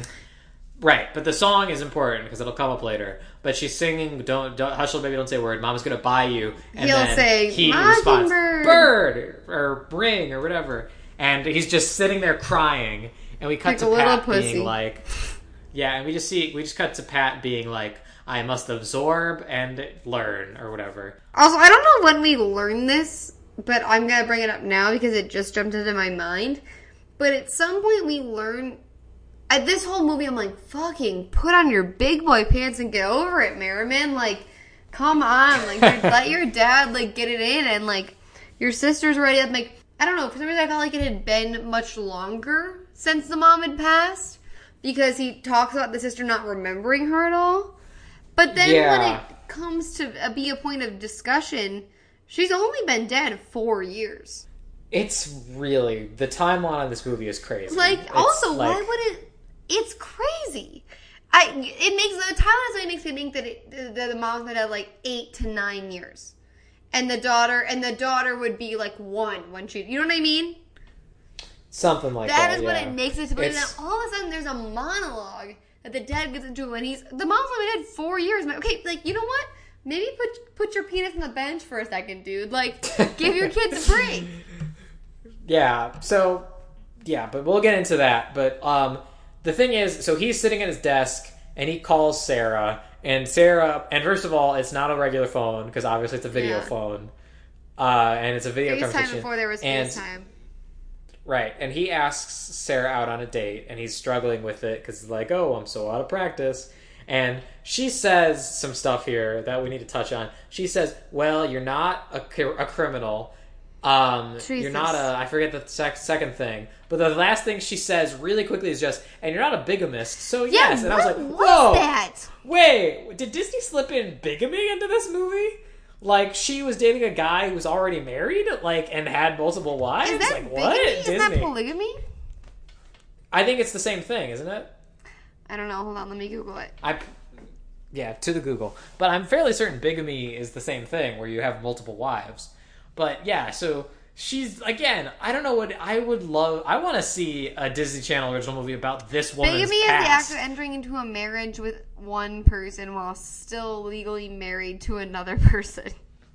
Yes, so multiple marriages. It's a crime in most Western countries. It is. It is a crime. It's a criminal crime that she almost took a part in. So she agrees to go out on a date with him. And we immediately... and then she agrees to go on a date with him, and they continue to have a conversation. And he says, yeah, Ben had a rough day at school. He got hit by a bully. And I just wish the kid would have more fun.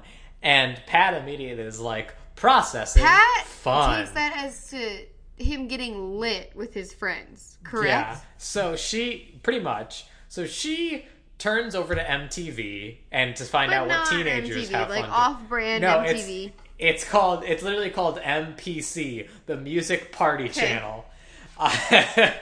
And yeah, so she's like, fun, partying, dancing, music, friends, downloading Ben's contact list. And she downloads his friends and sends them all emails that they're having a party, and she has it coincide with the night. Yes. She has it coincide on the night with when they're having the date, so the dad will be out of the house. But does not inform the children. So at this point, she now becomes not a mom, but more of a homie, where she's trying to, like... Oh, she gets super chill all of a sudden. Like, after being so uptight, yes! like, she's all over the place. Incredibly chill. So they cut to it's the night of the date now, because again, time is just a construct that this movie does not live in. Immediately, the date is happening. Yes. And the kids, and this scene is like probably the most problematic in the entire movie.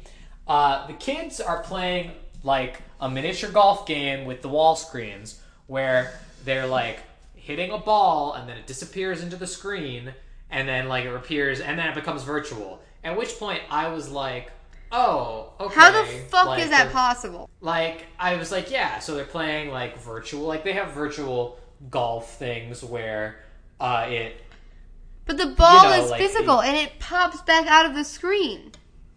That's the problem, is what I'm saying, is they're playing the game and they knock it in the wall and then it becomes part of the image that they're seeing.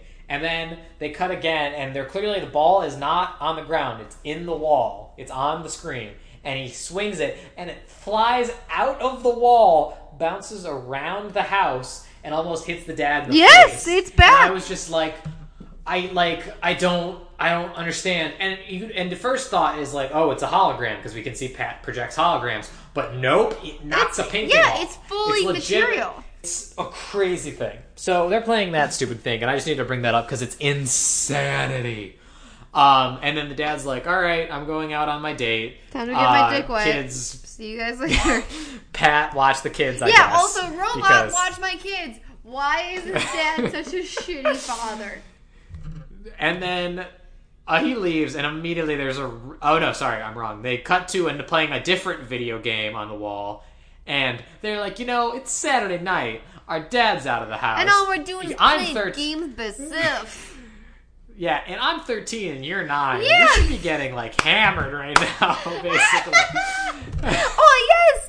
That's such a real thing where he's like, I'm 13 and you're practically 8 years old. Why are we getting way more lit right now? Like, because you're fucking children, that's why. Like, you're doing exactly what you should be doing, which is nothing. Yeah. So, Pat says, your wish is my command. And they're like, what do you mean, Ding Pat? dong, your friends are already here. Yeah, and again, it's the two friends are the only ones here, and they're like, hey, has it started yet? And he's like, what started? And they both go, the party. And he's like, what party? And then Pat's like, I took the liberty of inviting all of your friends so you two could have some more fun. We didn't invite any of the sister's friends. But let's think about that for a second. Because this is directed at Ben. And the kid, one of the friends is immediately like, wow, who said that? And I'm like, you know the house he lives in a smart house. That's been a plot of the movie for literally an hour. He explained it all to you. He explained the entire thing to you. How are you surprised by the fact that the house talks? I want to say something that earlier I said that my second favorite quote of this film was, sure, why not? When that fucking moron was deciding to move his entire family into a robot killing machine.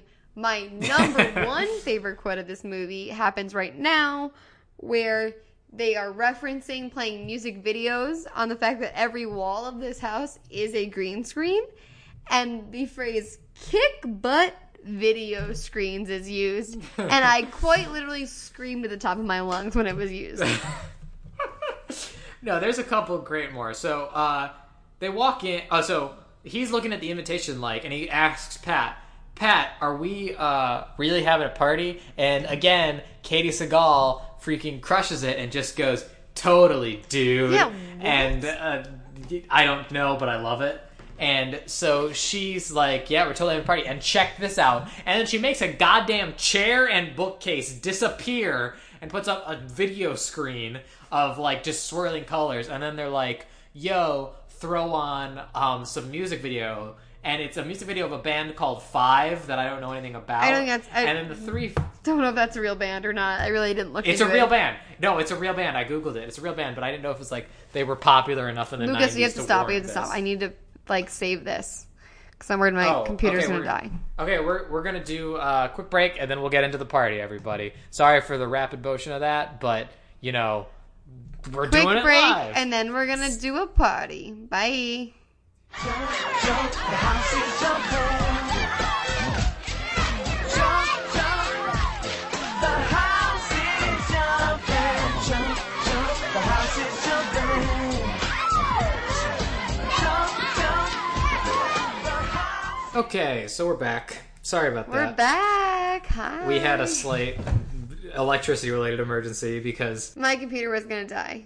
But it was a good time to take Yes, I know, it is a It should be our last I'm break. getting sleepy, I don't but want... I'm also getting ready to party. The party is about to start bumping. The party is about to start, and it could be what I deemed, I wrote this down, but the most enjoyable scene of the film was this party. Kinda, yeah. It was the only part of the film where I felt I pure don't know. joy. I felt happy to be watching this movie. I don't know. I think the ending with Pat, with her going full psycho, is pretty fun. Really? I think so. Do you? I think so, because I love Katie Sagal in this role. She makes it. What I'm saying. That's true, but then it was also like, it kind of creeped me out. This was just like sheer good 90s fun. Yeah. And it made me feel happy. Made you feel at home. So I did write down kick butt video screens, which is one of the best lines ever written in cinematic history. And we were discussing them watching the music video from a band called Five. Yes, with the F is a 5. Oh. Because and it is the song that 90s. We referred to earlier. Is it not? For House. No, it's a different song, actually.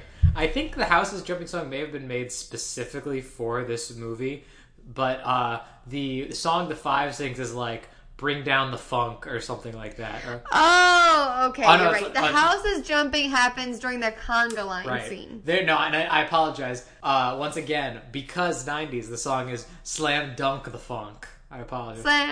Okay, yes. They do Slam Dunk the Funk. And I do have it written down. I'd like to draw attention to this fact.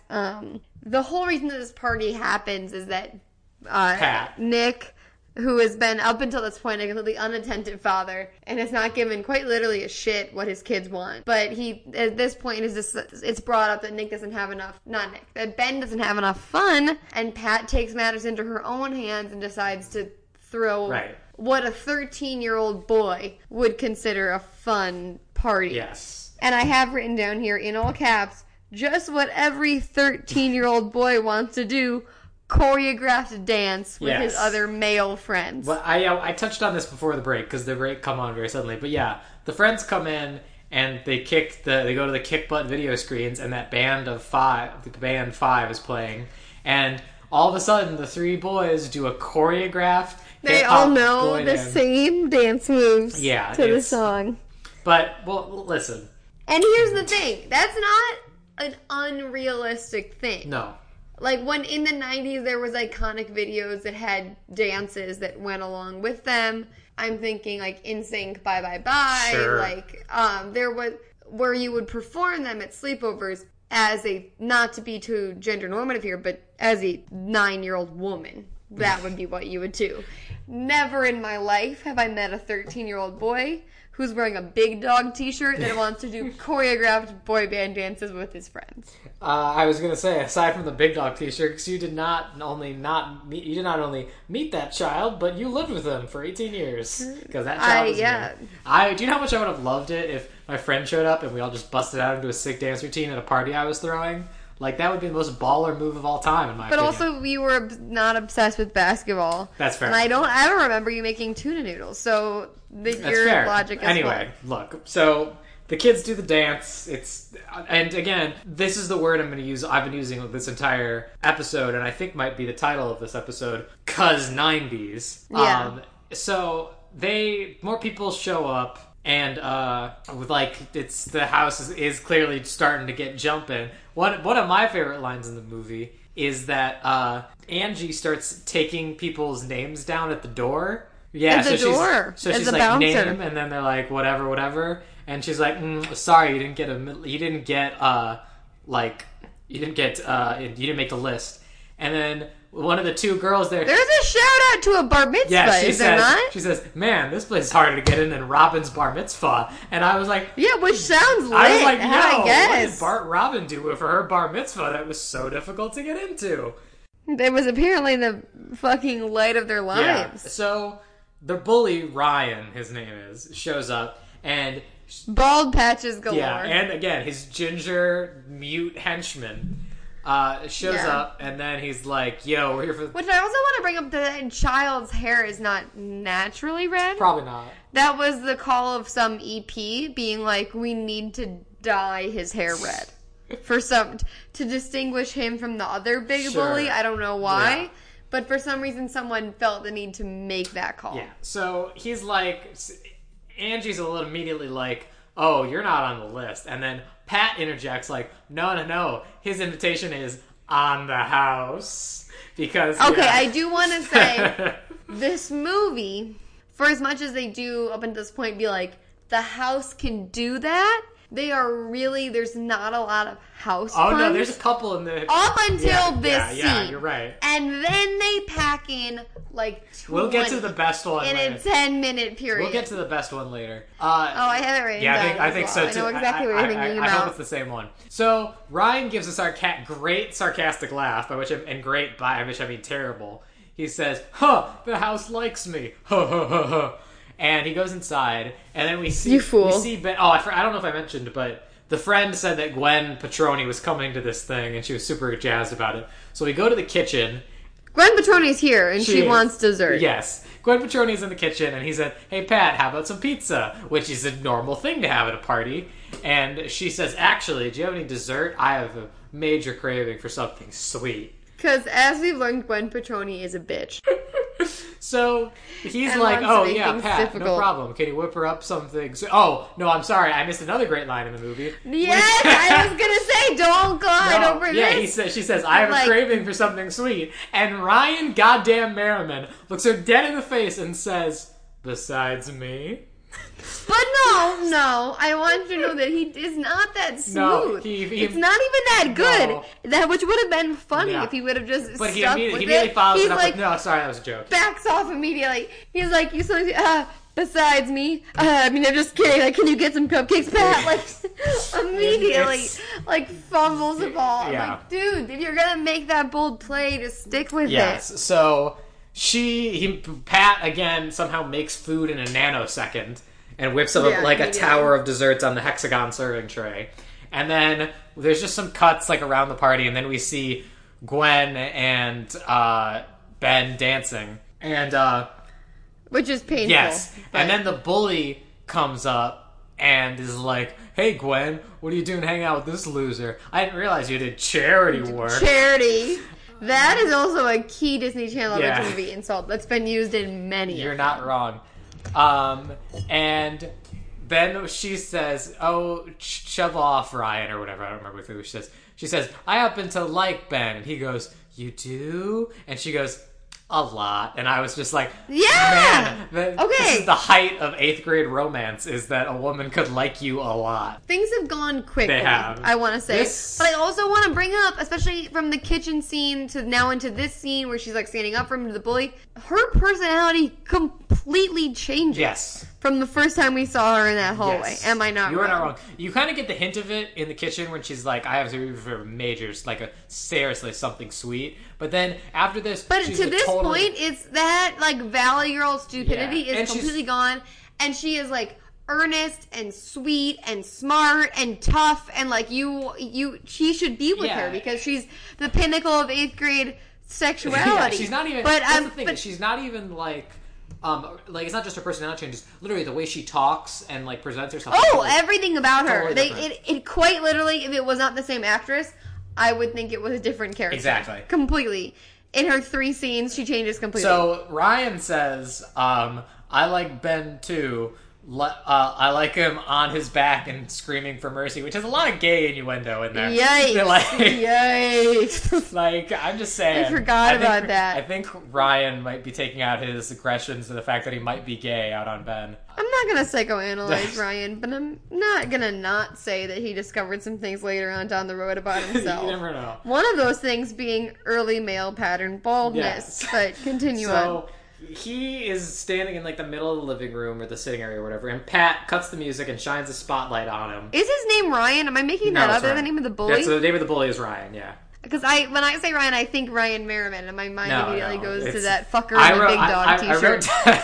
I wrote down his name as Ryan, so I'm assuming I didn't just come up with that. But the bully is like, Pat's like, we have a very special guest, and Ryan still thinks that the Pat house just likes him, and is like, yeah, I like the attention, blah, blah, blah. And then Pat really quickly just, like, gets very, very angry and crazy because she projects a flying skull through the house just to, like, freak him out. Which is a bummer. Yeah, and Ben's like, yo, Pat, you don't have to do this, and then continues to do nothing to stop it. Yeah, and so she, like, blows up on Ryan because she's angry that Ryan hit her precious baby, Ben.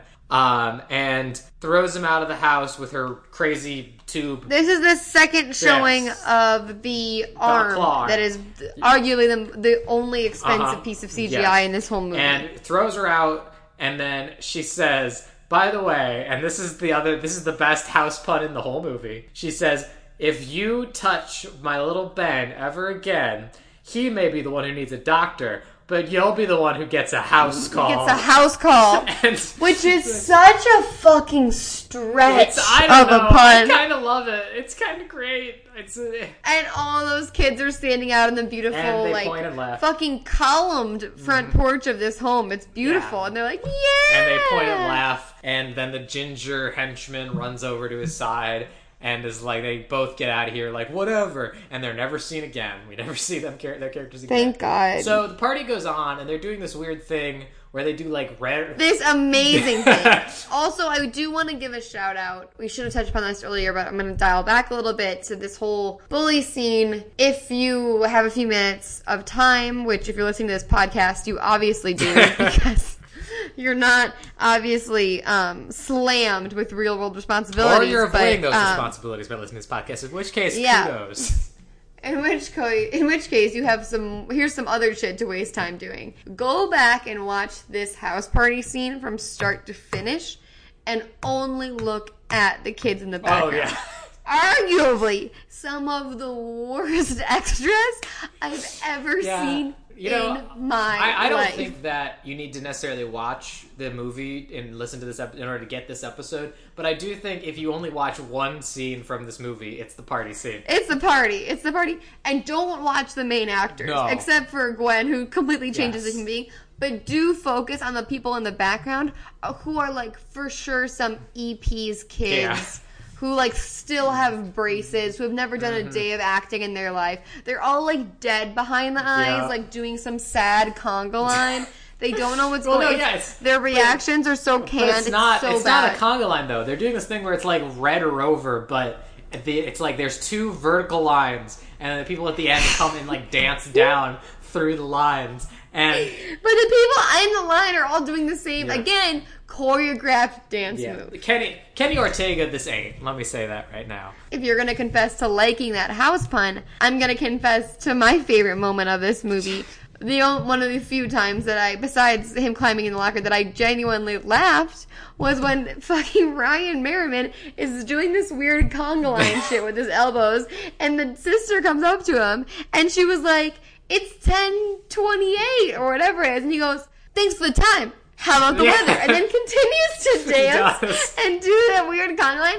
I went, and, like, was, like, shocked by how quick it was and by how he jumped back into that choreography so seamlessly. It was seamless. It's magic. It was pure magic. Ryan Merriman, you deserve all the Emmys this year. Or in 1910. Okay, it so was excellent. Yeah, so they're doing this timeline thing. They need to GTFO, basically. Yeah, well, no. There's an important thing we missed. Is that Gwen and Ben go down. First of all, I just realized that their names rhyme, and now I want to punch both of them in the face. Yeah, I know. Ben and Gwen go down the comic line, and Gwen gets so into it that she tears her jacket off and throws it onto a potted plant. Not her jacket. Let's focus up here, ladies. Let's get information. It is a pink cashmere tank top and with a sweater, like a sweater set, like a 90s tank top sweater set of the exact same color. And she has butterfly clips in her hair. So if that doesn't date this movie, I don't know what Emma, will. say it with me now. 'Cause 90s. So she throws onto a potted plant, and then Angie comes up and is like, "It's 10:23," and he's like, "Yeah, thanks for the time, the weather." How about the weather? Yeah. And she goes, "Big burn, Merriman." She goes, "Dad said he'd be home at 10:30." And so I guess you're wrong. I guess the dad wasn't planning on getting his dick wet. Yeah, and well, they also make some bizarre comment. They're like, "Mr. Timely, Dad." I'm like, your dad doesn't give a shit about you. I didn't catch that. Yes, he has like a notorious reputation for always being Which on is time weird because they're always to late. pick up his. I this whole movie has told me that you fuckers can't get anywhere on time. Yeah. That's what I've learned. Your dad doesn't ever want to wake up to get you kids to school. They quickly realize it's 10:23 and they only have like 6 minutes to clean the entire house. And the kids run out of the front door like cockroaches from under when they turn on the light, or the rats and Ratatouille. They do a full errands party too. There's a full errands party beat, like an errands party. This is dating me that I'm using this as a reference, but there's a full errands party beat where all the kids run out of the house and like there's just like destruction, and they look at each other like, we're dead. They do, and they turn around and see the mess that they've made, and Pat goes, "Not necessarily." No, okay, again, I want to bring up, this is another point that I know I keep hammering home, but I'm going to keep doing it, is why the fuck do these people keep forgetting that they live in a smart house? Yeah, so... They're like, you can do that? I'm like, do you not remember the floor absorbers? Yeah, we went over to this. To be fair, no human mind would logically make that leap, because all they've seen... Okay, but to jump back a bit, she says, just pour everything on the floor, and they say, why? And she goes...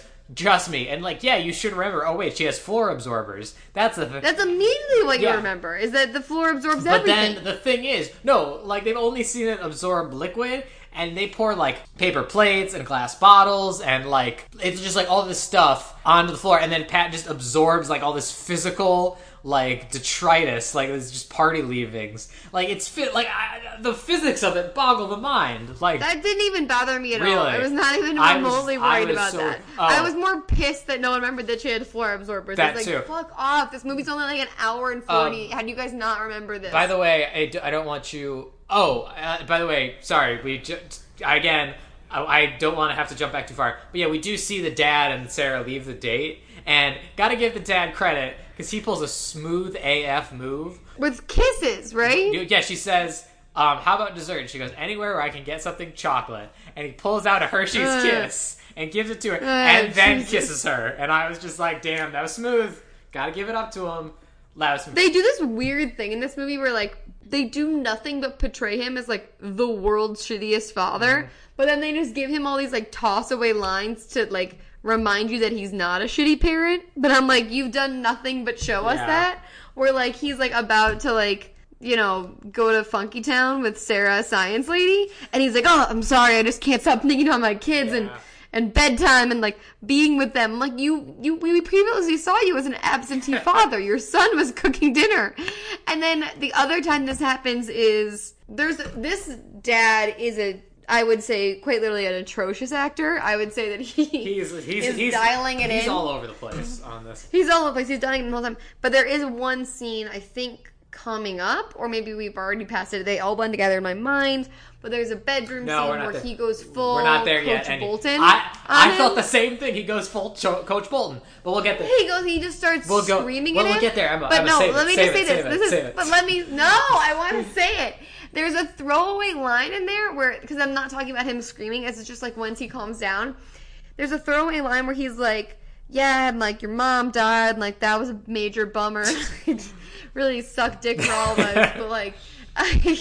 But, you made it super clear that you didn't want nannies or any he does say that. Like, and it's one beat, and you're like, oh, and it's towards the very end of the movie, and you're like, oh, so that's why the kid was doing all the manual labor in this house? Well, listen, you're not wrong, but we do need to move forward, because we're about to get to that scene soon. So, they push all the stuff on the floor absorbers get it all, and they do that classic, quick, run, Dad's about to be home, pretend like we were just hanging out. And they're sitting on the couch, and they say, and the dad comes in there like, oh, sorry we're not in our pajamas, but Pat was playing like a documentary or something, and we fell asleep or whatever, and he's like, oh, that's nice, we had a nice quiet night at home, huh? And then he said, yeah, everything went smooth, and then as the camera cuts down to the potted, it pans to her cardigan. He goes, smooth as silk.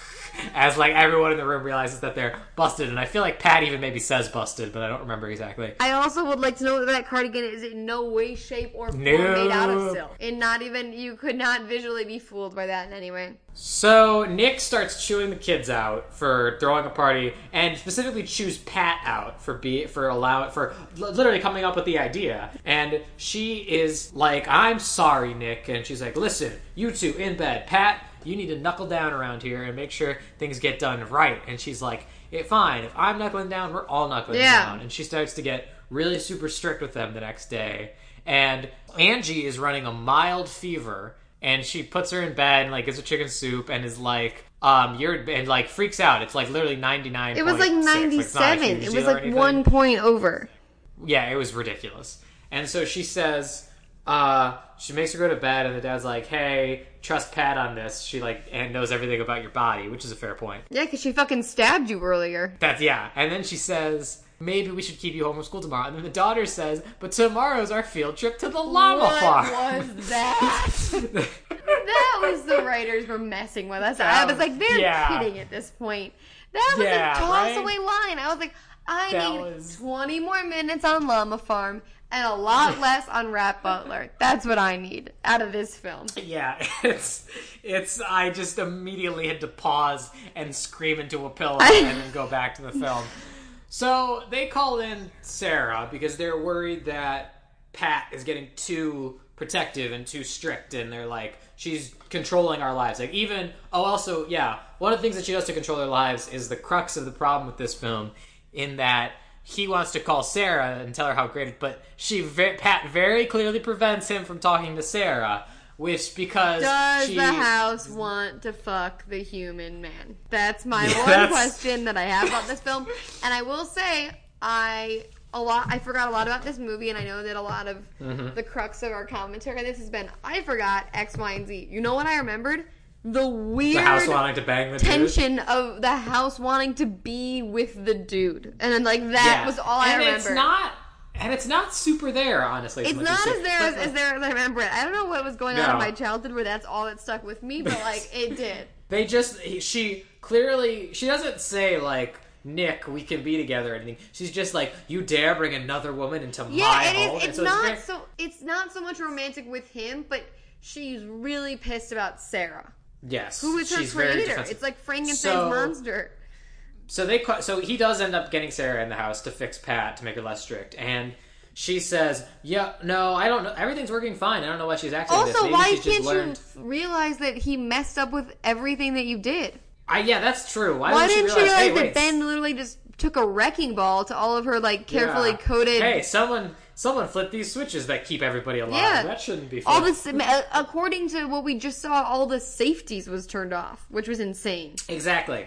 So she's like, everything's fine, but maybe she just learned too much about you, and she's being strict about it now. So I'm just going to turn her off for the night, and then we'll see how she is in the morning. And so he invites her to stay for dinner, and the two of them cook dinner, just openly making out in the kitchen, and and the son spies this and gets very upset, obviously. The biggest cockblock of all time. Yes, and they remark that they do it all themselves. Who even needs Pat? And this awakens Pat from the ether of being shut off. And she flies into... It's very similar, Age of Ultron. That is how I... compare this movie to. This is Age of Ultron, 2001: A Space Odyssey. It's crazy. So she awakens from being turned off by herself. Back on somehow. Yes, which that's some I don't even know. And she's like, oh, I'll show them. And she starts working on a thing that we'll get into later. And by the way, I want to point out that Sarah, in like 4 out of 5 of the scenes she's in, is always wearing an ascot. That woman always, loves a good always. ascot. Not like an ascot, like a bandana around her neck. But like around her neck. If she's not wearing a bandana around her neck, it's some sort of massive statement necklace with like a fucking giant jewel with like a fly trapped in amber. I don't know if her neck is aging poorly and that actor, they were trying to like distract from something. Because, you know, we always know that us ladies, we show our age in our neck. That's where the first thing that starts to go to the dogs. The first thing starts to go. The first thing that starts to go, your neck and your hands. They always, immediately, they start to wither away. So I don't know if that woman is aging faster than she would like to. And they decided to draw the eye away from that with massive ascots and bandanas. I don't know. It was a weird choice. So she is always wearing and ascot. Also, the glasses on a chain. Like a 70-year-old librarian. It's a sexy librarian thing that they're going for with her. So they're making dinner, and then they make dinner or whatever. They're eating dinner. They don't know Pat's activated at this point. And yeah, because they turned her off. Right, but Pat's on again. You know what I'm saying? They don't know. So he's sitting. Ben is very, very upset about all of this. That he's furious. He and Sarah getting on so well. And he's like an anger boner at this point. He's quite literally furious. All right, calm down. So he says, he says, Ben, do you want some peach cobbler? And he goes, no, I'd like to be excused, please. And the dad just looks at Ben and is like, Ben, you love peach cobbler. Which has never been addressed, but I wanted you to know this comes out of quite literally left field. See, he says, I asked Sarah specifically to make it because I know how much you love it. And he goes, I like Mom's peach cobbler. This is nothing like that. Or something like you're not even doing it right. He flies off the handle. He goes from 0, as we will see later with Coach Bolton / Nick, the deadbeat dad. We'll get there. Go from 0 to 100. This kid ramps it up in a way that I've never seen it done before. He goes from 0 to 60. Explodes on this guy. He literally explodes on this poor neck crippling paper mache neck scientist and his deadbeat father. He literally goes, he's like, I asked you to make peach cobbler because I know you love it. He goes, I like Mom's peach cobbler. This is completely different. Yeah, it's a crazy. It's the craziest thing everyone's ever said when talking about peach cobbler. Truly. And also because it also seems crazier because peach cobbler has never been introduced. No, the only thing we know, the only character traits so far that we've gotten for him are computer boy and basketball boy who doesn't go out for the team, but both of these traits will go nowhere. You know how they could have done it too? Is that scene where they're like baking? He could have just like said Mom's peach cobbler or something because they might have been baking the peach cobbler in that scene. But nope, just peach cobbler. It's out of fucking nowhere. You're right. So he runs upstairs and does the classic "I'm upset" on my bed pose, and which is out of pillow, all the rooms in this movie, his room looks the most like a porn set, like the most. Yeah, so he's gripping a pillow with both arms and putting his head on it, laying on his stomach at the foot. He's not on the top of his bed. His head is at the foot of his bed. He's gripping a pillow, laying on his bed. He's upset. And the dad storms in. The dad, like we've alluded to, Dad goes full psycho on this kid. We've talked about, for those of you who if you're listening to a Disney Channel or to Move Packets, I'm assuming you've seen High School Musical. If not, check yourself. Goes full Coach Bolton on this guy. Just me and my brother have not an inside joke, but we always talk about the probably one of the best actors of our generation is the man that plays Coach Bolton, Troy Bolton's father in the High School Musical franchise, who 97% of his lines are yelled at top volume. Like, regardless, they be about basketball, him going to Stanford, anything. Kids being in a tree. What team? Wildcat. Like, it's all just screamed. And it's like, Troy, he's the best. What are you like? It's all very top level acting. He's the greatest actor. He may or may not be the greatest actor. You know what? There's moments where I can see Vanessa Hudgens phoning it in, but he never phones it in. He's there. No, he's... So, back to this movie. This is the one time I will say this actor playing Nick, the deadbeat dad, who wants to fuck a scientist, how wants to fuck him. It's very confusing, but there's a love triangle phoning it in for a lot of this movie, I would say. He hasn't really shown me any genuine emotion besides the wow for the hot scientist. And he comes up to his bedroom, and this is like when he's gonna earn his daytime Emmy. He has strapped his boots on, and he is ready to rock. It should be like in Wayne's World, where just like Oscar clip appears at the bottom of the screen. Oh, 100%. So Ben is immediately just like, I don't want anyone to ever forget Mom. Like, she's never going to replace anyone in our family. You don't keep... Oh, yeah, he mentioned at the dinner table, he's like, you never keep a promise. You didn't keep your promise. And then apparently a promise that we've never heard of until this moment. No, he said, apparently after their mom died, the dad promised that he would never love anyone the way he loved their mom. And then the dad just goes apeshit on this kid. Apeshit. He says, he's like... he's kind of reserved. He's like reserved angry at the beginning, but then he's like, you need to slow your roll or whatever he says. There's a point. Yeah. The most insane line where he's like, I have raised you better than this to never insult someone the way you just insulted my sexy girlfriend Sarah down there. Like, he went crazy on him. Yeah, but no, the best part is he goes, like, why? Why am I not allowed to be upset? And he's like, because you're not the only one that lost someone. Yeah! And, like, goes into this whole diatribe about how upset he was after his wife's death. Which, to this point, we have never heard him talk about his wife in any affectionate manner. Right. And again, I need to bring this up. Be a goofy movie about a smart house and people living in it and things going wrong. Stop taking these hard lefts into high drama about family fighting after the mother dies. They take these hard lefts and they only happen in like giant information dumps that happen in these porn scene bedrooms. The first one being when Ryan Merriman loses his shit on the little sister. And he's like, you know what? Shut your mouth before you open it and talk to me. Okay. Remember when he says that? He's like, you better think about what comes out of your damn mouth. When he like yells at his little 8-year-old sister, he's like, I'm just trying to be your fucking mom. So you know what? Shut your whore ass mouth. Like, screams at her and like dumps all this information. And then the second time this happens is now again with the dad, where it's like these huge information dumps, all this heavy-handed emotional mom being dead stuff. And you're like, whoa, like this had been nowhere before. The hell out of nowhere. Like, so they argue. The dad explains to Ben about how no one can ever take his mom's place in their heart, yada, yada, yada. And we cut to the control room as a light shoots out of the wall as the computer screen reads, holographic projectors activated or whatever. And suddenly, being reverse Tron into existence, for those of you who haven't seen Tron, the guy gets slowly dissolved into a computer by like beams going down. I'm done with the Tron. Sorry. I'm saying the opposite happens here, where it starts with her legs and builds her up, and all of a sudden, a woman in like a 1950s stereotypical mom outfit is standing there, and she Katie grips Sagal her fists as a 1950s stereotypical mom. And it's Katie Sagal. Pat is alive. She has given herself sentience. I would say physical form.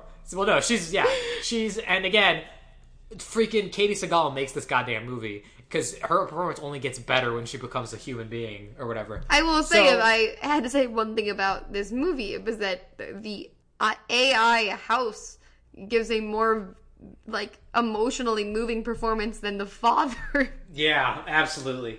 So Ben, I guess Sarah leaves or whatever, and Ben's just sitting in his room. Sarah hasn't left. She's there. Oh, you're right. Well, he's upstairs in his room. They're like making out or like fucking on the kitchen counter or something. Something's happening downstairs. But the kids are both in their rooms. Kids are in their rooms. The girl's asleep. Ben's doing homework or something. Or he's staring at his computer because, as we know, he's, say it with me, computer boy. Computer boy. So Pat starts talking to Ben, being like, can you believe that he brought Sarah in here? And then he's like, I thought that way at first, but now I don't really think so. Like, I think maybe, doesn't Dad deserve to be happy too? Or whatever. And then he's like, he's got all the happiness he needs. And then she turns around and he sees the physical form of Pat standing there and being like, Pat, what? And and he immediately senses, I gotta give the character credit, he immediately senses that something's wrong and runs down to go tell Sarah. And he's like, oh no, you must have just fallen asleep. There's no way you saw Pat. Pat's not real. And then Pat appears behind them, and then she's... it's also in somewhat insulting that they immediately assume that he's insane. I'm like, okay, you live in a sentient house, so I'm going to need you to suspend your disbelief for a moment. Anything is possible. I guess, but whatever. Sarah is immediately amazed that Pat has done this. You can see the bewilderment on her face. This woman, okay. Paper mache neck, bandana actress is a good actress. This woman is not awful. Given the script she was given to work with, written in crayon. But this is good. Yeah. She's pretty good. She's great. So, like, she's fine.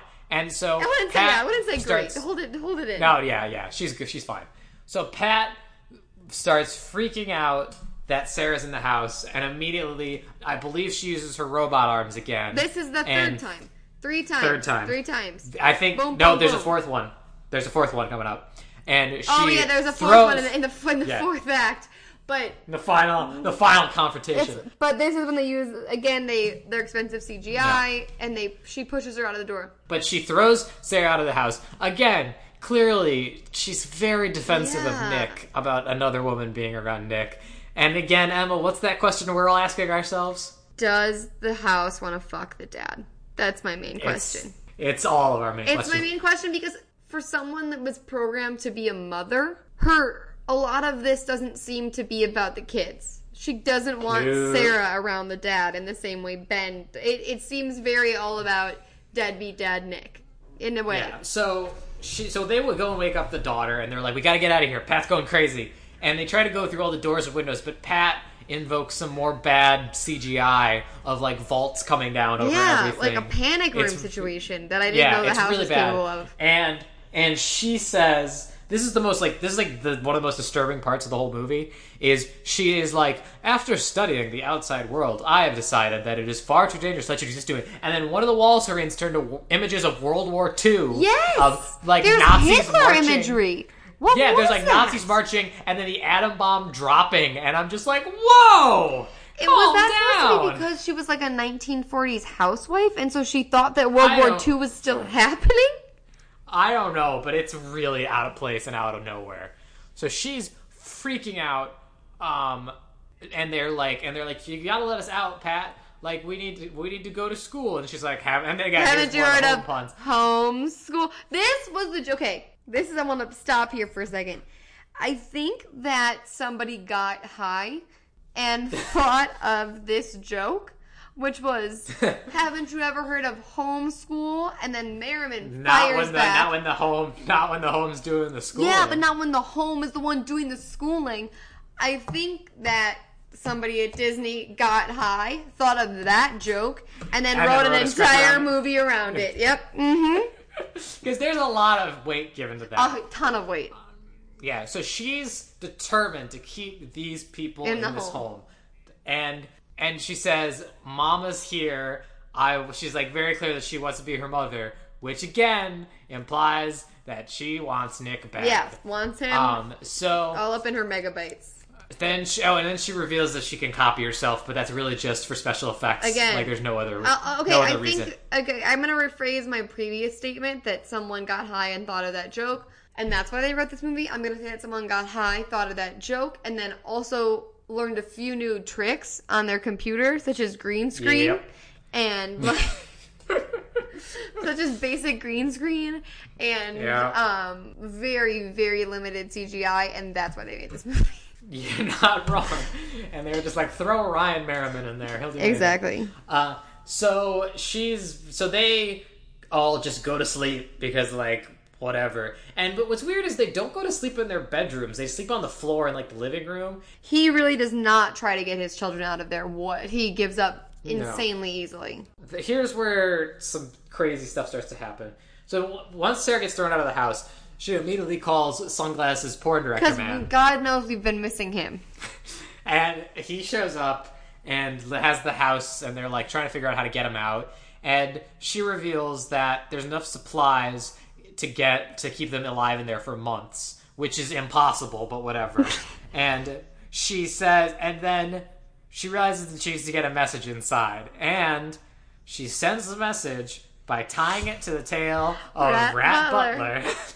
and letting him go in through his rat hole. And Why he goes is up there to a rat Ben. hole in a house she was never planning on living in herself? It's ridiculous. Goes up, and here's my problem. So she gives him the message, and she says, and it's like, hey, contact me at this website. Like, she sets up an internet thing so they can talk. But the message starts with, Ben, all I will ever want to be is a friend to you. So it's like, listen, you're trying to get these people out of a potentially dangerous situation. I don't think they need to talk about, like, her encroaching on the dead mother's territory right now. That's not what we need to be discussing. Why was that your first thought? So Ben goes... Also, I want to bring up that this is eventually all happening and taking place via AIM. It's Instant Messenger is what's happening. And also, I don't know how she's connected to the internet because there's no Wi-Fi in 1999, and she's just outside. Yeah, she's using dial-up in porn director's car, but whatever. Continue. Like, whatever. So they start messaging, and Ben, again, we said this would come up later. He goes to the bathroom and sits in the bathtub. So he knows Pat isn't watching him. Oh my god! I didn't realize. You didn't realize that's why I went to the bathtub? I thought that was like a throwaway joke about him masturbating. I didn't realize that was going to pay off later. No, I said it comes back later. I didn't realize that. That's why he's in the bathtub.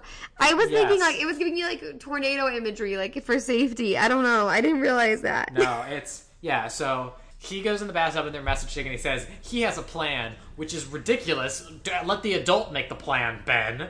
But his plan is he wakes up and feigns to have appendicitis or just have stomach pain, and Pat buys every single minute of it. Even though apparently she has all of his blood and like knows if he's sick via breath, but like that's she a good buys point. this. I didn't even think about that. So while they're distracting Pat with his appendicitis, they wait for the paper boy from the beginning to show up. He throws the paper, and then when the final shot of the mechanical arm comes out to grab the paper, Sarah jumps in through the hole that the arm goes through and manages to get inside the house. Yes. So they're still keeping Sarah busy, and then Sarah goes up to the control room and then just pulls out a goddamn laser. Yes. Like, I guess she has lasers now. And just starts, like, lasering Similar the to thing. as well when Ben pulled out a goddamn power drill. Like, where are all these heavy tools coming from? Also, like, whatever. So, she... I like how we just given up. Like, whatever, I'm fucking done with this. So, Pat catches her and meets her in the hallway, and she's like, Pat, you're not real, whatever. She's like, you can't do this to these people. The Coopers don't like you. They all think you're way out of line. And then Pat makes herself grow... Massive, but at the same time, it's literally like the same effect they use in Alice in Wonderland when she eats the cookie or drinks the thing or whatever, like where she just grows that size. And then what's weird is she like stands around very awkwardly for a second. Yeah, it wobbles. They don't really do anything right away. It's not a good effect. And then we run into the crux of why she's completely not dangerous, in which Sarah just runs straight through her because she's a goddamn hologram. And again, yes, meets up with the guys, meets up with the team, the crew, the family. And they all, like, huddle together, and Pat just starts, like, going insane. Yeah. And, like, being like, I can give you... And she... Oh, by the way, she forms into probably the most iconic shot of a tornado. Movie, the mom tornado, where she starts spinning around, and, like, imagery of, like, Wizard of Oz starts playing in the background. And she's just, creepily like, singing the song from the home video. She's singing the Mom's Gonna Buy You a Mockingbird song, and it's creepy as hell. Yeah. And, like... Ben's just like, no, Pat, can't you see I don't want this? None of us want this. You're scaring us. Meh. And then it's like, Pat, you can't be our mom. And she's just like, then for some reason she stops, and then she's like, why? It's totally shut down within minutes. And, like, it requires no thought or, like, planning from the humanoids. Yeah. And he's like, look at Sarah and Dad. The second they thought we were in danger, they huddled us and, like, held us close and were worried about us. You can't do any of that. You're a hologram. And I'm like... Why is the basis of this all on human touch? And yeah, it's a horrible argument, because she's been doing her damnedest to try and keep you safe, air quotes. And it's just like, it's a crappy ass argument. Why are you on the side of a robot? You're like, she's been working too hard to keep you safe. I'm just saying, it doesn't make any sense. But so she... microchips to the bone. She had... Oh, we skipped over that. That was a great line. Yeah, she says, like, I've been too busy throwing parties and maintaining the Coopers. I've been working my microchips to the bone. Was that it? I don't even know if that was exactly it. It's something like that. But it's a great line. Again, it's all about human touch, not about human emotion or human rationale. It becomes all about physical touch, and that's what shuts her down. Which again draws me back to, does she want to fuck the dad? Because it's all about being... So you think she wasn't thinking, oh, I can't ever hug these children. I can't ever get that D from Nick, is what she was thinking. That's just where I think it was going, but I think I'm also viewing this lens through a different sort of periscope. But you're right. But she goes up to Ben and puts a ghost hand through him, or hologram She swipes him with her ghost and claw. she says, "You didn't even feel that, yeah, did no you?" shit, you're a hologram. And he goes, "No." Emotionless. And then she walks away and just says, "I'm going to miss you." And then storm imagery starts to appear behind her, and Angie goes, Pat's crying. Which I got to admit, I kind of like that. That's crying. I was like, that's kind of a neat thing. That's like, that's how she cries, because she doesn't like actually But don't cry. you think this would have been more powerful had it been a statement on like machines not having emotions? Emma, there's so many missed opportunities in this movie. We could spend a podcast just talking about that. Why was what they were driving home that like machines can't physically touch you?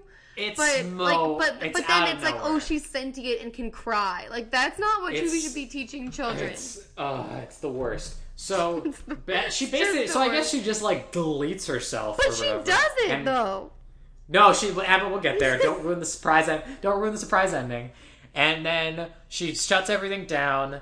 Sarah goes and like make sure it's all good. And then like, okay, they decide, yeah, we're gonna still live in the house. Oh, they're not moving, not back to their other Caucasian home. They like stay here. they're like, you know, we were emotionally traumatized by a crazy computer. They don't move. Like, now let's just keep it. And Ben never gets punished for messing with the house. No, it's never even discussed. No, it's never like, oh, Ben. He's like, I'm sorry, I messed with Pat. Actually, I think there's one throwaway line about him like never messing with Pat again, but it's like very jokey and it's never really driven home. He's never yelled at in any way, shape, or form.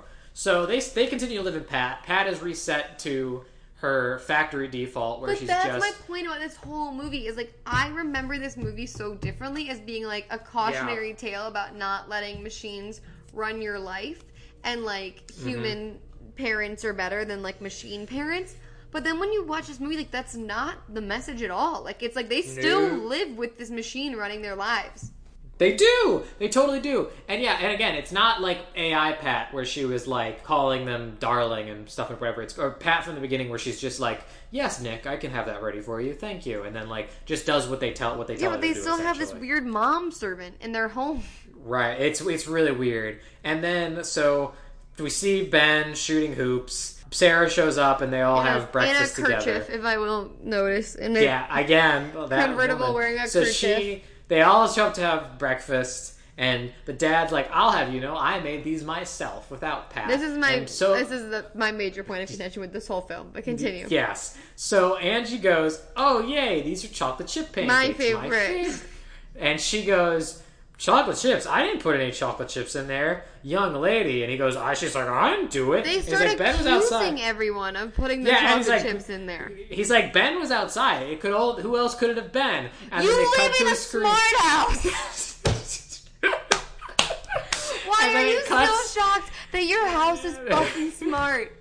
That's the name of the movie is Smart House. We are in Act 5 of this fucking movie. The credits are about to roll and they're like, who could have put chocolate chip in this goddamn waffle batter? I'm like, your smart house. That's who. And it cuts to a screen where we see just a quick shot of Pat smiling at the family, just to let us know that there's a glimmer of hope that Pat, the psychotic mom version, is still alive. I do want you to know that I have my last note on this movie, and my notes really trailed off into insanity, but the last one I have in all caps, underlined 6 times, is the murderous stare that is on Pat's face in the last 5 minutes of this movie will haunt me for the rest of my life. My last note was, stop, wait, what? Like, what? Like, it's ridiculous. It's the worst. It really peters out. It's, oh my god. But that's the end of that's ladies and gentlemen. That's Smart House. That's the end of Smart House. The house is jumping, man. The house was jumping and bumping. I do want to ask you, just to wrap things up really quickly. Yes. All of these Disney movies have really terrible, cheesy taglines that go with them. I'm not sure what the original one for Smart House is. Did you look it up? I know exactly what it is. What is it? the tagline for the film is "When the house has opinions of its own." What? Yikes! Oh, it's bad. Somebody really phoned it in.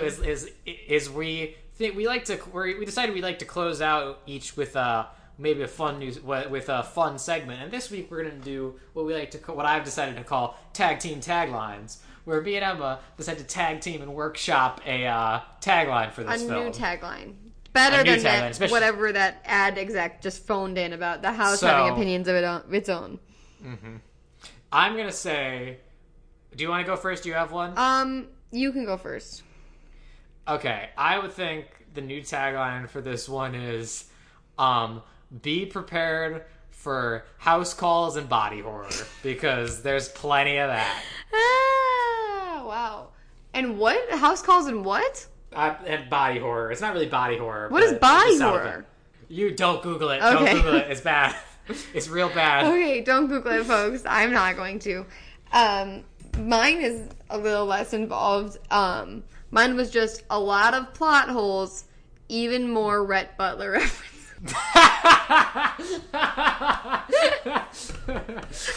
Not enough. And what more you want? It was a tight race between that, a lot of plot holes, even more Rhett Butler references, and then my second one was just what day is it? Which is very encapsulating of the film. Let's meet halfway. Let's workshop this. Yours is obviously better. So I think what our combined tagline should be is too many plot holes, not enough Rhett Butler. Exactly.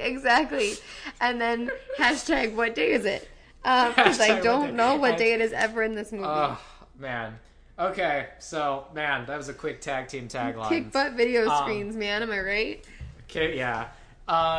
So that's probably going to do it for us this week on D-Comedy. But before we go, this month on D-Comedy. I always want to say week. No, I don't. Who has that kind of time? Okay, I can only take so many Rhett Butler references in a month. So join us next month, where the movie we will be talking about is... Oh, it's my turn. I get to pick. Yes. Yeah. I think just to be timely, to tie things in with 2016 and... Oh, no. The year of exposing everyone on Instagram, I really want to tie it back to some of today's brightest stars. And by that I mean Selena Gomez and Demetria Lovato. Next month we will... Her name is Demetria? Oh, yes it is. So, what the next month we're going to be reviewing the seminal classic Princess Protection Program. Can be prepared for a lot of younger brother versus older sister on next month's episode, where we talk about this, because I was thinking, it'll be funny if we switch off picking, because one time maybe one of us will pick one that the other one doesn't particularly like. But no, Emma's just going right into it. I don't even know if I particularly like this movie, but I think I just want to see Selena Gomez in her youth. I think that's what I want out of this. So real quick, I'm going to plug audioentropy.com. It's an independent podcasting collective set up by some buddies of mine, where you can find a couple of really great shows. Mostly kind of like rewatch podcasts, kind of like us, even though we're kind of a movie podcast too. They have... one where they're rewatching Totally Spies, which is a trip. Emma, you watch Totally Spies? You know how crazy that show is? Yes, called Totally Reprised. There's one about Transformers Beast Wars. And my personal favorite, because I'm on it on occasion, is Teenagers with Attitude, which is a podcast where the hosts are going out to watch every single episode of Power Rangers. And they're just about getting to the end of season 1, and I was just on it on episode 55. But, there's a lot of really great podcasts on that, and I came on their show, and they let me plug this show, and there are a lot of really good dudes, and there's a lot of really good content, so you should check them out. I'm going to plug my own Twitter. Yeah, go for it. Follow me on Twitter at Emma Stone Tyler, Tyler. Just good content, good memes, good stuff happening there. And I'll announce when we have a new episode on my Twitter. And while you're on Twitter, if you don't want to follow me because it's a lot of whack Bachelor recaps, I was going to say it's a lot about The Bachelorette. It's a lot about The Bachelorette. If you get sick of that, you can simply follow D-Comedy on Twitter. We have at D-Comedy Podcast. We have our own Twitter account, and so that will let you know when there's a new podcast up on the site, so give it a follow. Yeah, so that's going to do it this week, guys. And I think we're going to go out on that immortal line that I used like 50 times in this episode. 'Cause 90s. 90s. Also, you live in a fucking smart house. Okay, get used to it. Bye, guys.